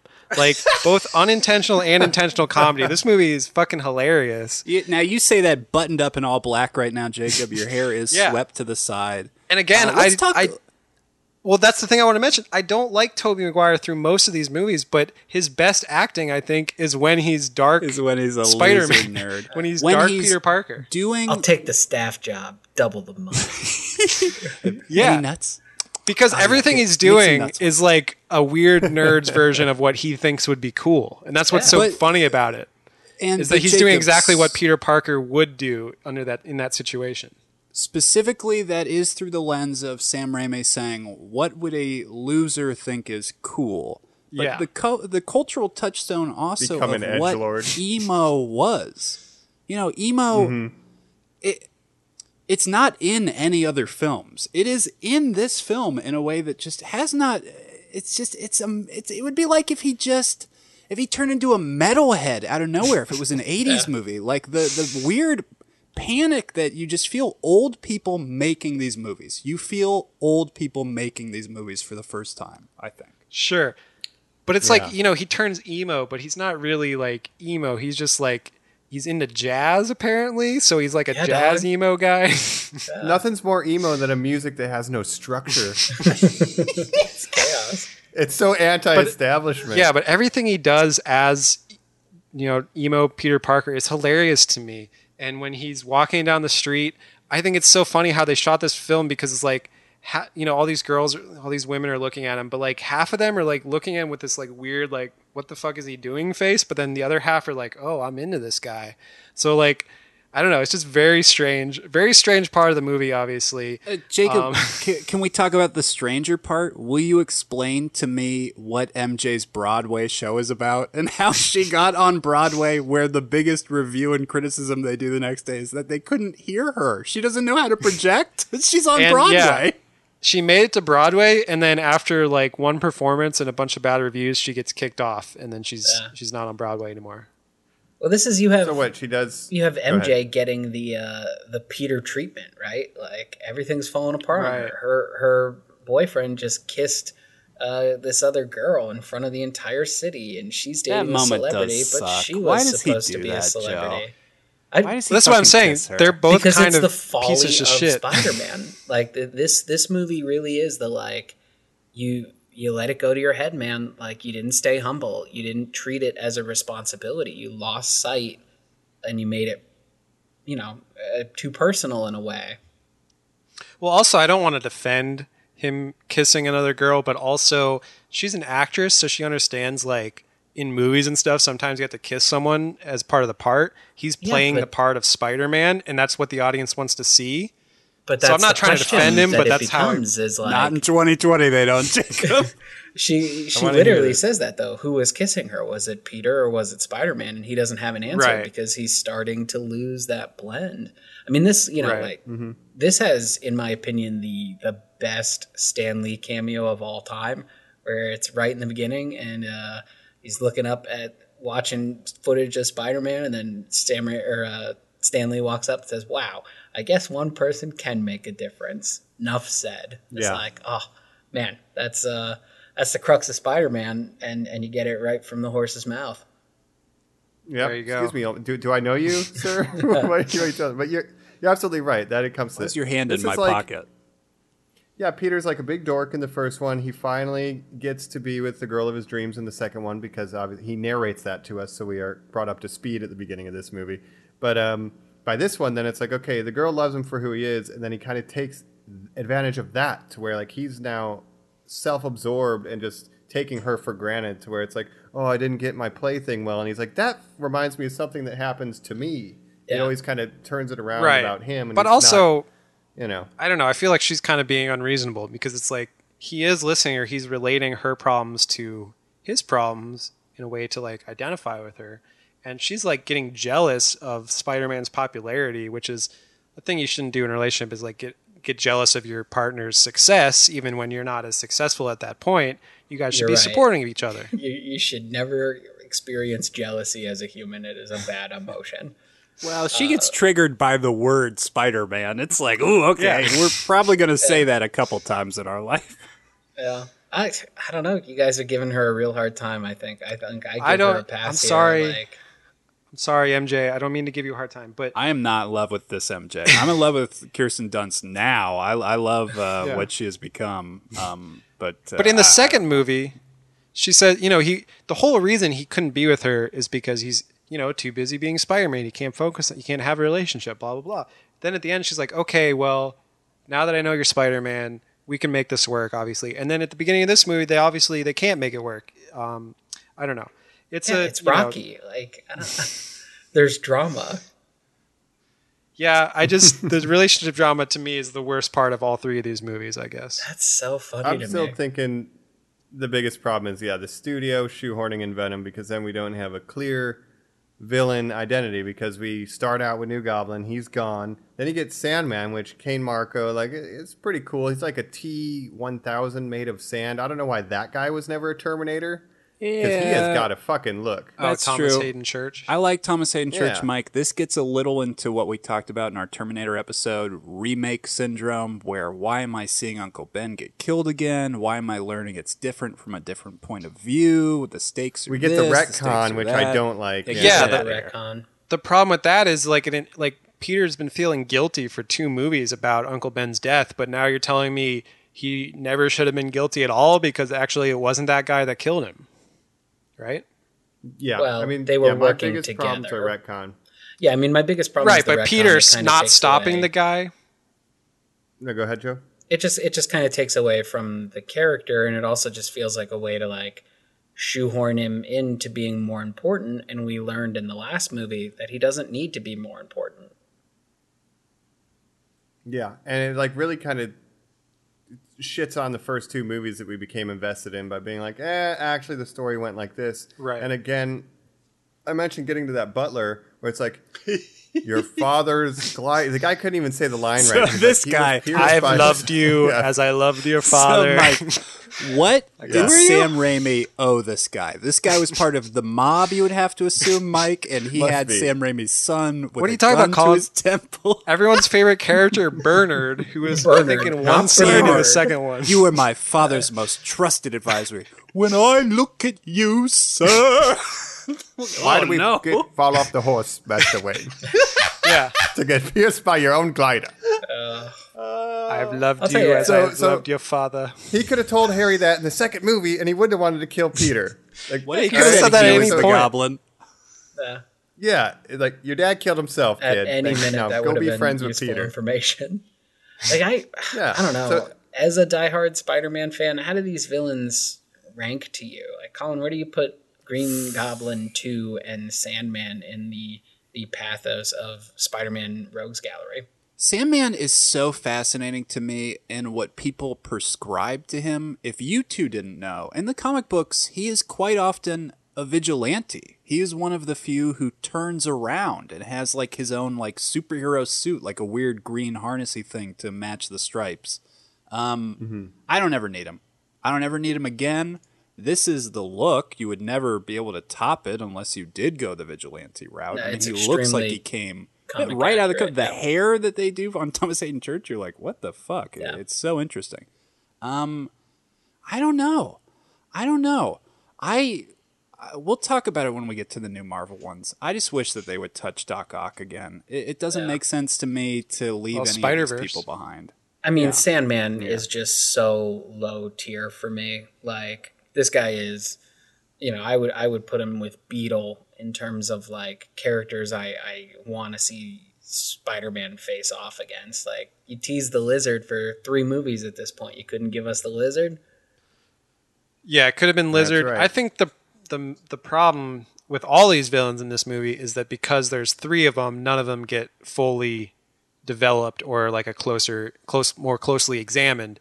And obviously, the easiest to do that with would have been James Franco as New Goblin. And then I would have had Sandman as like a more tertiary character, and the main thrust of this movie should have been, Harry and Peter. Sandman could have been someone like Shocker. I mean, like he's so. Oh, I like it doesn't that. matter at all. Yeah. He could have been any number anyone. of Spider-Man goons that you could have just thrown in there. Rhino, any one of them.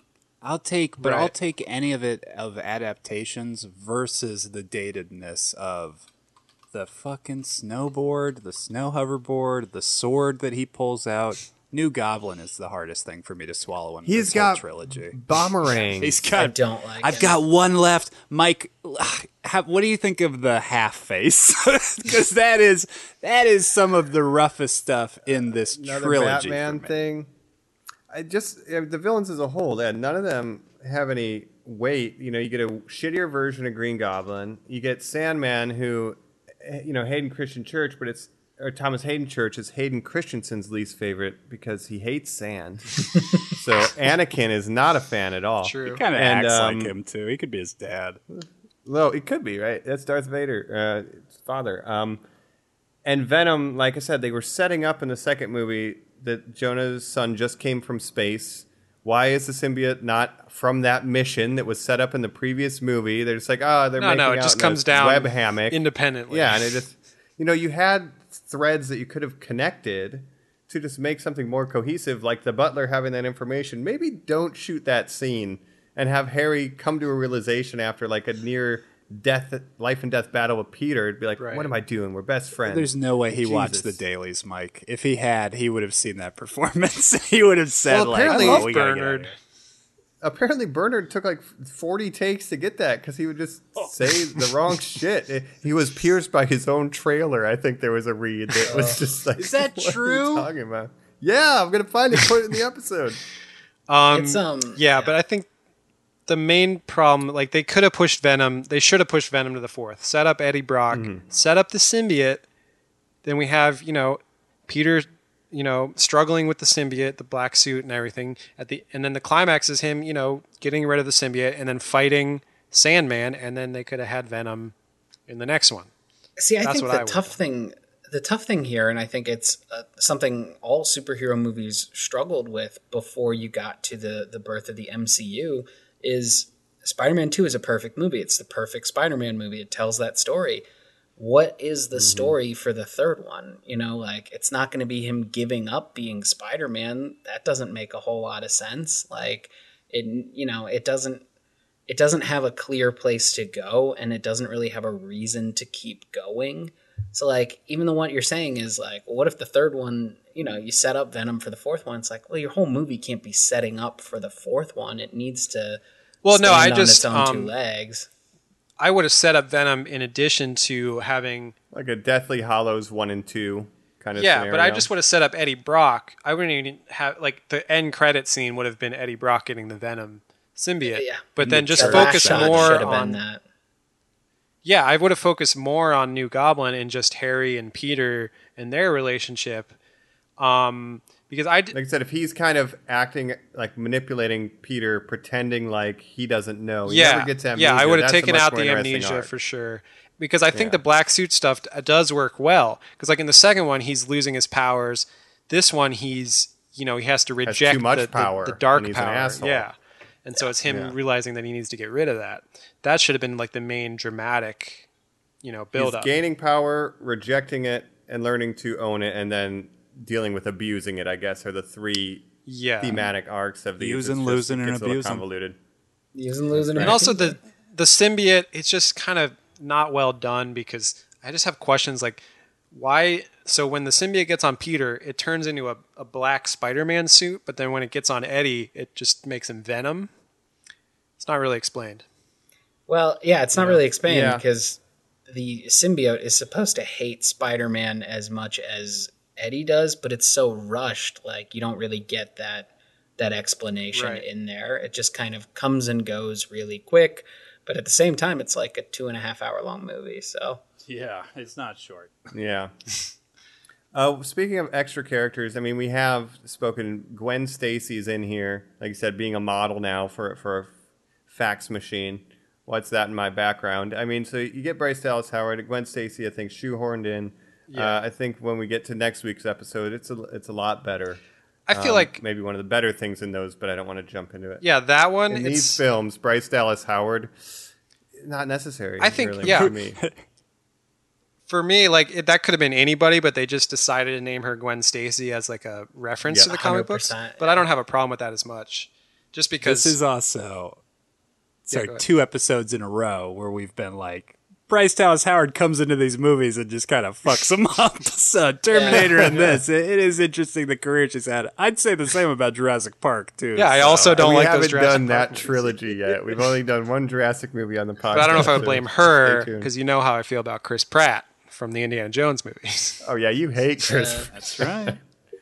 Yeah, no, it's not hashtag not my Gwen Stacy. Like, it's just I don't know, the idea of her being a model, the idea of her being super into Spider-Man.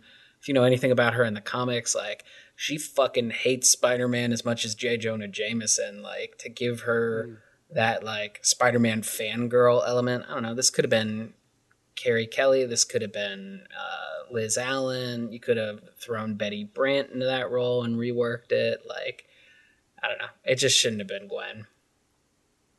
Yeah, I mean, my kind of general overall thoughts on this movie are Sam Raimi got so many notes and pushback from the producers of like, we have to put this in the movie, we had to put this in the movie, where he's just like, you know what, I'll tell the cameras where to point. It'll be in focus. I'll give you your Gwen Stacy, and here you go. Here's Spider-Man 3 in peace. That's how I really feel about what went down.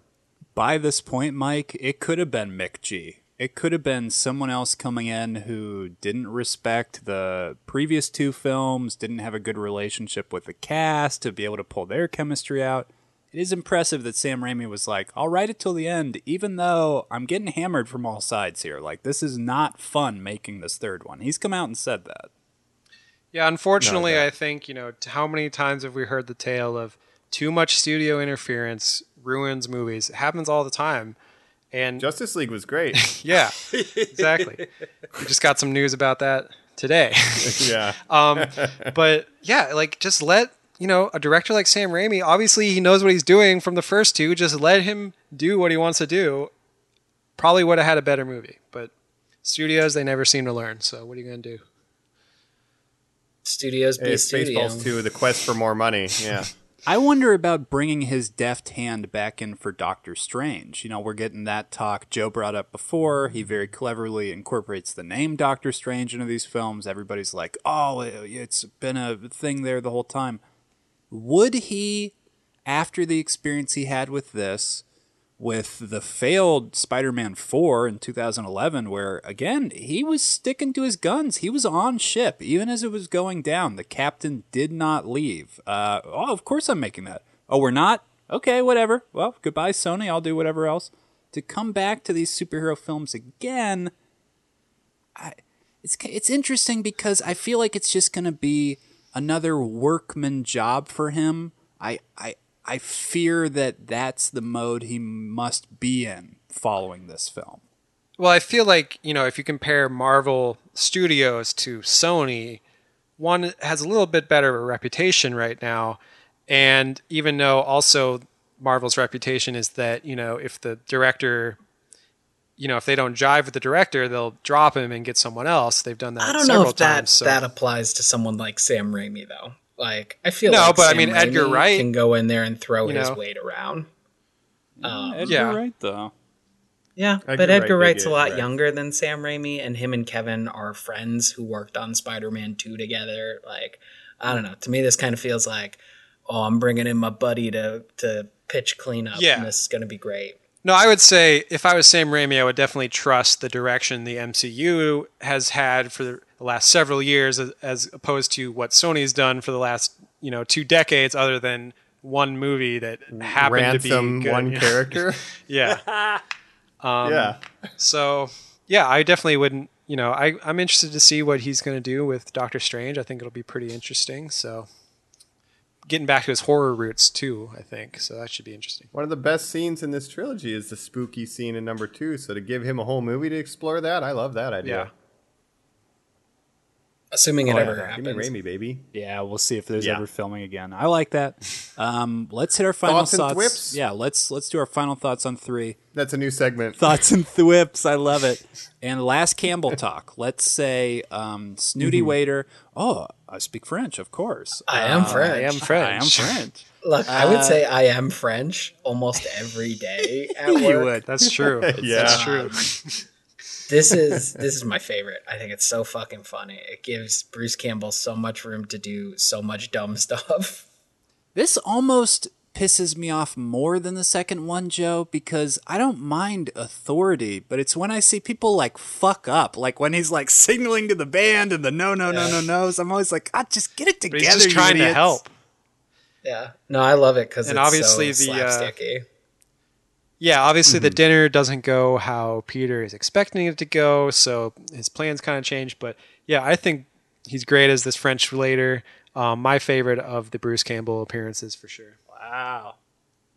I think I prefer the movie theater. It's good, and there's a lot going on, but maybe it's also just my dislike of this movie. But I think the whole tie your shoe and fix your tie, the bait and switch that you get with that scene. I Yeah, this prefer. is not bait and switch. This is romance. I am French. It's like, why is he Yeah. trying to convince you he's French? I don't know. It's just so weird. It works for me. This movie is so weird, and it just fits in with that weirdness. Bruce's But it's like wife, a costume designer, she worked on these movies. So you do kind of love that there's this romance feel to it. It's a family joint. This is his best friend directing. I just fucking love it. Yeah, just making jokes together. there are no bad Bruce Campbell cameos. Let's No. make that clear. They're just varying degrees of great. So For my final thoughts, I just want to say one thing that during the jazz piano bar scene, I can believe that Peter is like a good dancer because he's Spider-Man. He has like agility and stuff, so I believe all that. But when did he learn to become a jazz pianist where he can just all of a sudden start improvising on the piano? Like, Oh, the symbiote. knew it. The symbiote took classes while he slept. they have pianos on their home planet. Cryotone. But overall, I think this movie is hilarious. Like I said, one of the funniest movies ever made. Very entertaining to watch, and for that reason, while I think it's like the worst movie of these three movies for sure, I would give it. I'll give it 3.5 whips, so a half whip higher than the first one, just based on my entertainment value from watching it. Wow. Wow. So let's do final ranking here. So that ended up with Jacob. You're saying number 2, 3, number 1. Yes, not in like I think the one is a better movie than 3, but I like 3 a little more just personally. Based on the thwips, your personal thwips, that's your order, Yeah. man. All right. I guess I'll go then. I had very high expectations for Venom. I heard he was going to be in it. This is the time where I was scouring Yahoo and like pre-Google for like leaked images. It's the first time I was like, they got a photo of the set, and I want to know what the suit looked like. And I heard at Comic-Con they showed real this. disappointed. Yeah, like trying to read the room and watch those 140p videos. Like, what the hell did we get? Villains are bad. Writing is bad. I don't like. Spider-Man 2, we get Peter Parker. Everyone hates him because he's trying his best and he just can't manage it. This is like, he's just a fucking asshole. And I guess that's the point, but it's just handled poorly. And it feels like there's too much studio involvement. It just feels less genuine than the other two. So it's my least favorite. 2 thwips out of 5. So I go 5 thwips number 2, 3 thwips number 1, and 2 thwips for the third movie. Yeah, my least favorite of these. Not shocked to hear that. I'll go next here. I do remember this one being bad in theaters, guys. I'm not cool. I don't know stuff like that. Somebody had to explain to me that Phantom Menace was bad after I saw that, but that's maybe an age thing. Same. Same. No, you need to think like this. Truly, I remember someone being like, no, you're wrong on that. And I was like, okay. But this one, That makes sense. I knew it. Like, as it was happening, when it hit the credits too, when Sandman turned into the giant Sandman, where literally it's just a news report. Oh, didn't you guys know he's over there and he already did it? Oh, okay. And then there's just kind of the goblin bombs and Harry's helping out and then Harry dies. I just remember feeling so unsatisfied with this. Watching it now, I mean, it goes against the thesis I set up top. I do want people to take these movies seriously. I don't think it's cool to just kind of laugh at the winkingness, but I can have more fun with this one now than I did back then. I guess I'll just also put it at 4. I'll just say that mine go 2's the best, and 3 and 1 are just hanging out together, man. You can't mix them up. I do want to say I think the final fight scene is very anticlimactic and disappointing, and the Venom appearance in general. As much as I do think Topher Grace as Eddie Brock is fun, once it becomes Venom, it's like, first of all, Venom's barely in the movie, and then I just don't like him at all as Venom. So fortunately, Venom got the short stick several times in movies. Don't worry, Tom Hardy boys. Jacob will get to talk about it though. Just hang in there. I'm gonna give it 3.5 thwips as well. Look, even the worst Spider-Man movie is still a Spider-Man movie. The melodrama is very much there. I do enjoy it in a weird way now. Like, I do have like a tongue-in-cheek relationship with this, almost the same way I do with Batman and Robin. Like, those are very similar for me. And I enjoy it. The soundtrack has a song from the Flaming Lips called "The Interdimensional Being Teaches Spider-Man How to Love," which is like a really weird song. Again, like Snow Patrol is on there. Really crazy soundtracks, and I think like they were kind of leaning into that for this one. So there's definitely stuff there. 3.5 thwips. So that ends for me 5 out of 5 for the second one, 4 out of 5 for the first one, and 3.5 out of 5 for the third one. So 2, 1, 3. Okay. There you go. I think that's what most people would say. So I gave the lowest number of thwips for any individual film in the Raimiverse, but it's also because I felt very betrayed by Venom. I think I still carry that scar. Gotta let it go, I guess. Yeah. Not a Toby boy. I get that. All right, normies, let us know your thwips too, but right now we're going to jump to our wrap-up, give our final thoughts here on the blockbuster phenomenon that was the Spider-Man trilogy.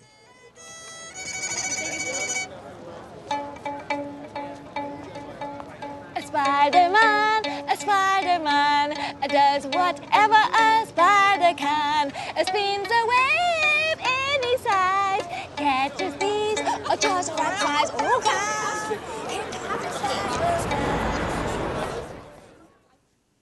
We're back. We're talking Spider-Man here. We're talking the Sam Raimi trilogy.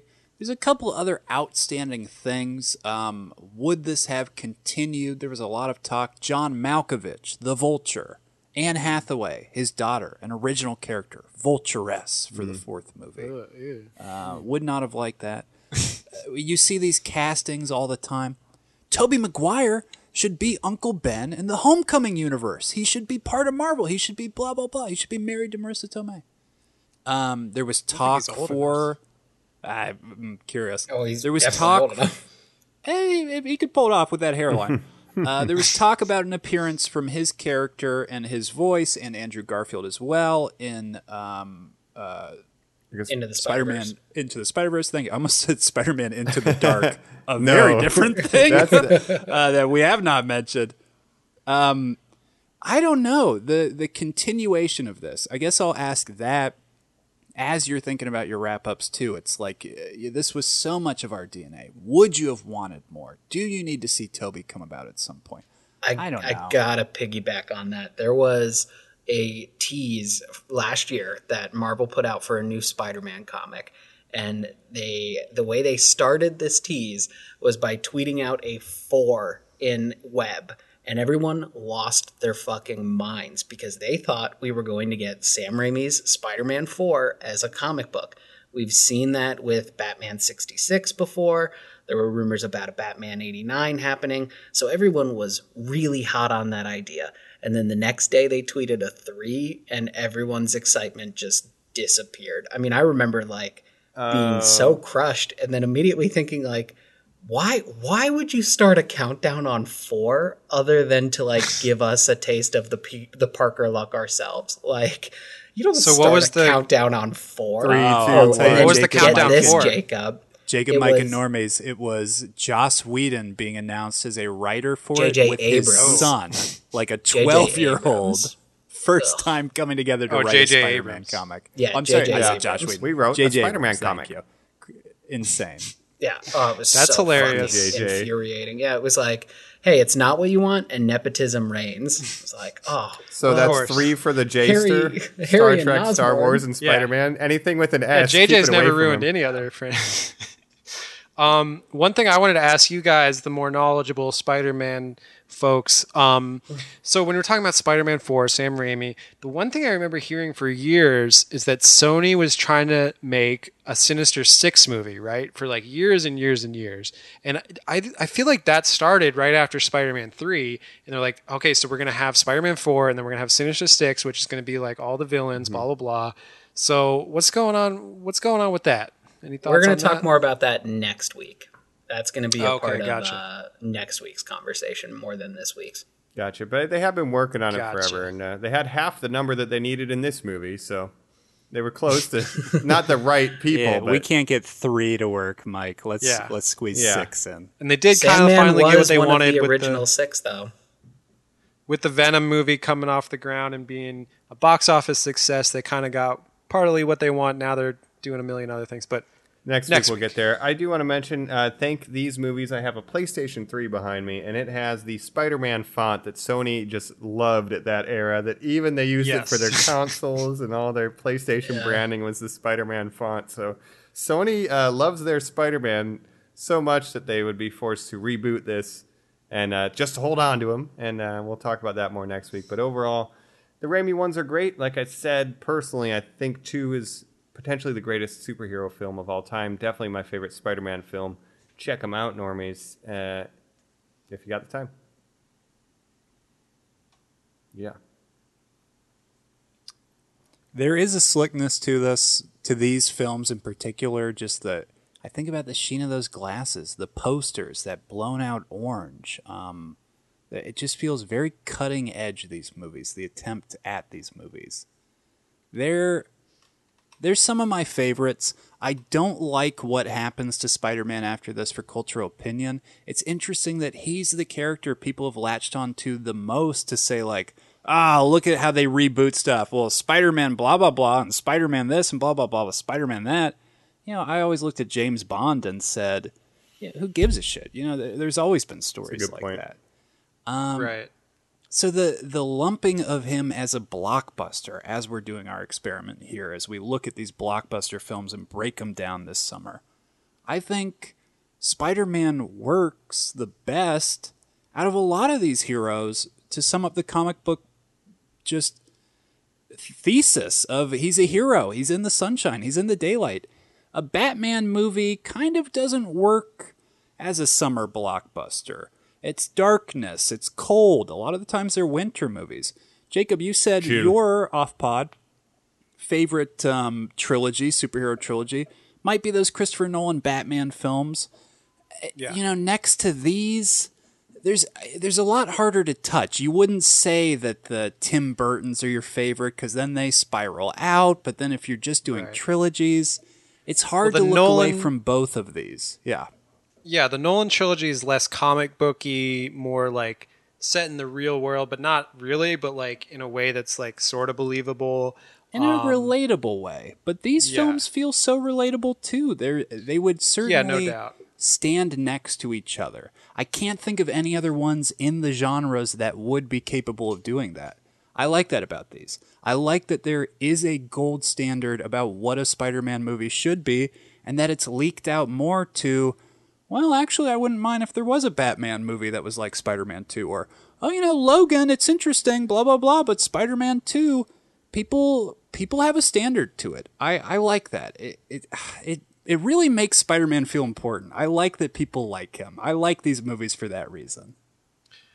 I do think this is the most cohesive and self-contained superhero trilogy of all time.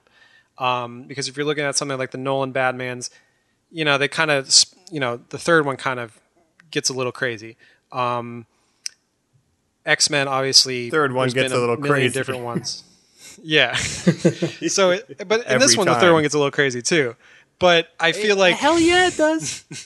But I feel like even the third one in this, it fits in tone with the other two more than other trilogies might. So to me, these all feel very self-contained as a trilogy, and they work well together, even with some of the worst parts of 3. I also love what you just said for what the films are. The introduction of a giant ball world-ending device in Dark Knight Rises by the third film, that is wacky.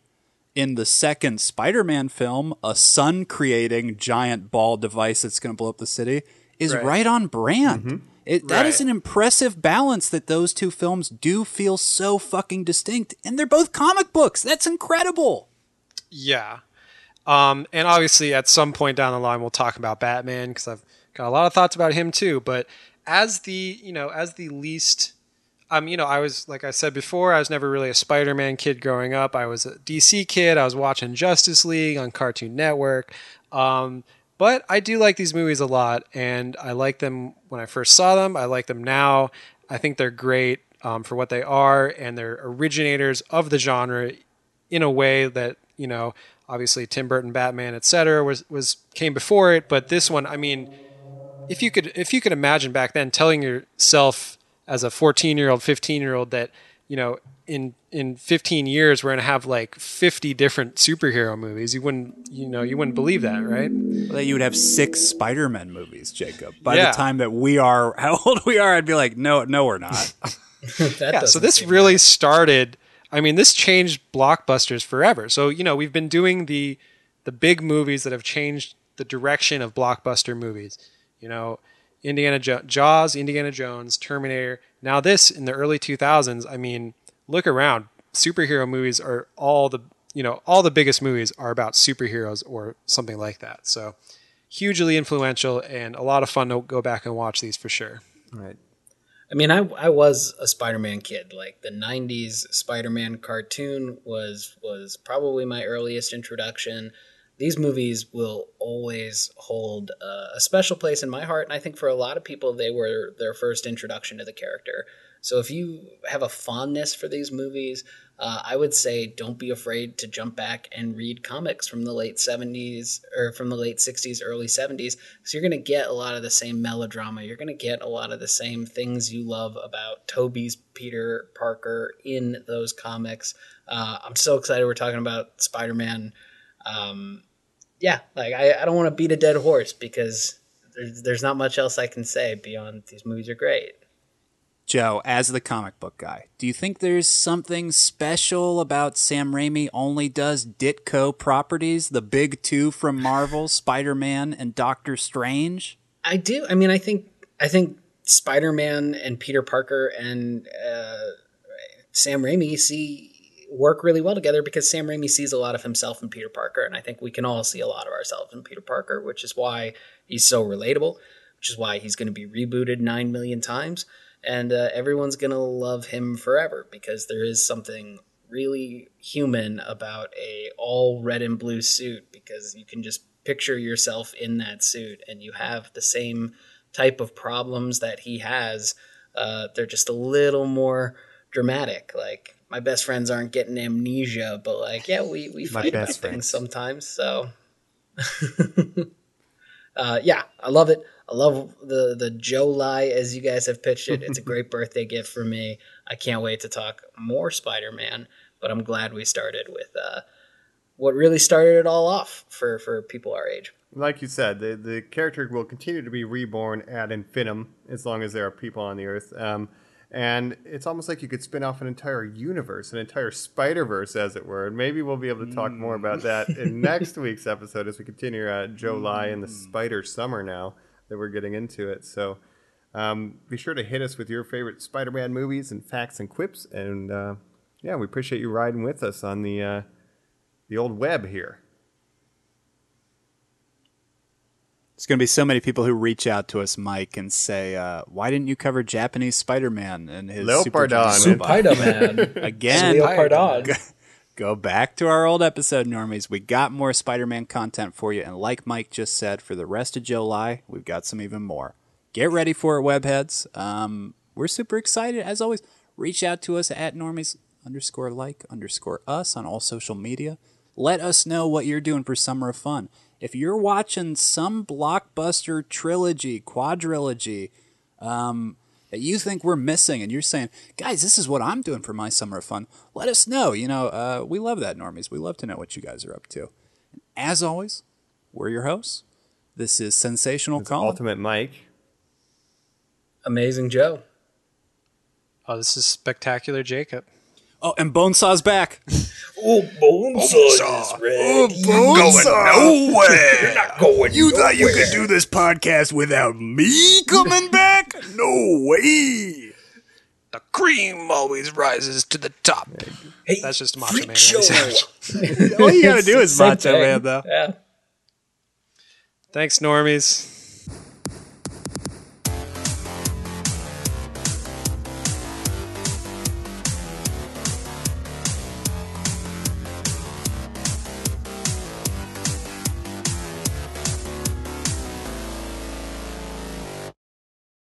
Oh, hell yeah. This is Aquaman, and if you enjoyed that episode, I'd really appreciate it if you give it a like, share, and subscribe on iTunes, and you'd really be one of my man if you share with a friend. We'll be seeing you around. What's your favorite J. Jonah Jameson line? I love when he's getting on the phone calls like, sir, your wife just called. She lost a checkbook. He's like, thanks for the good news. Yeah, and he thanks just for the goes good news. on with his conversation. We can get pictures of Julia Roberts in a thong. We can get pictures of this guy. Yeah, that's not a dated reference. That's slander. No, it's not. It's libel. Slander's in print. Oh, yeah, that's a great one. Yeah. I had that backwards, but yeah. Slanders and I don't know. Pretty He much just it. sends in pictures. I don't know. See, that's such a great moment though, because that's him showing his true characters, or his true character. Like, he's not gonna fucking rat out Peter Parker, because at his core, he's a good dude. That's true. Yeah. I was going to mention in the second one, like, he's a jerk all the time, but he doesn't, like you said, he doesn't rat out Peter Parker. I respect him for that. Yeah, he's I not. do a also snitch. like him having to buy. Yeah, he's got to buy that camera from the girl though. It's like a little, Film throwaway costs camera. It's extra. like film costs extra. Hey, it's I like didn't a pay you to cheesy eat hors line. d'oeuvres. It's Come like- on.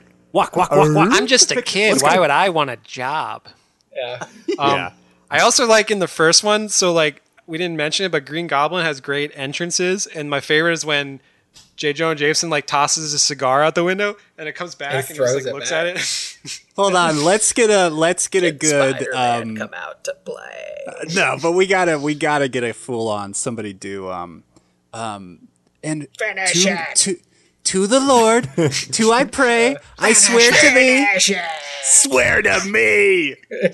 I also like Basically, another great Willem Dafoe. Spider.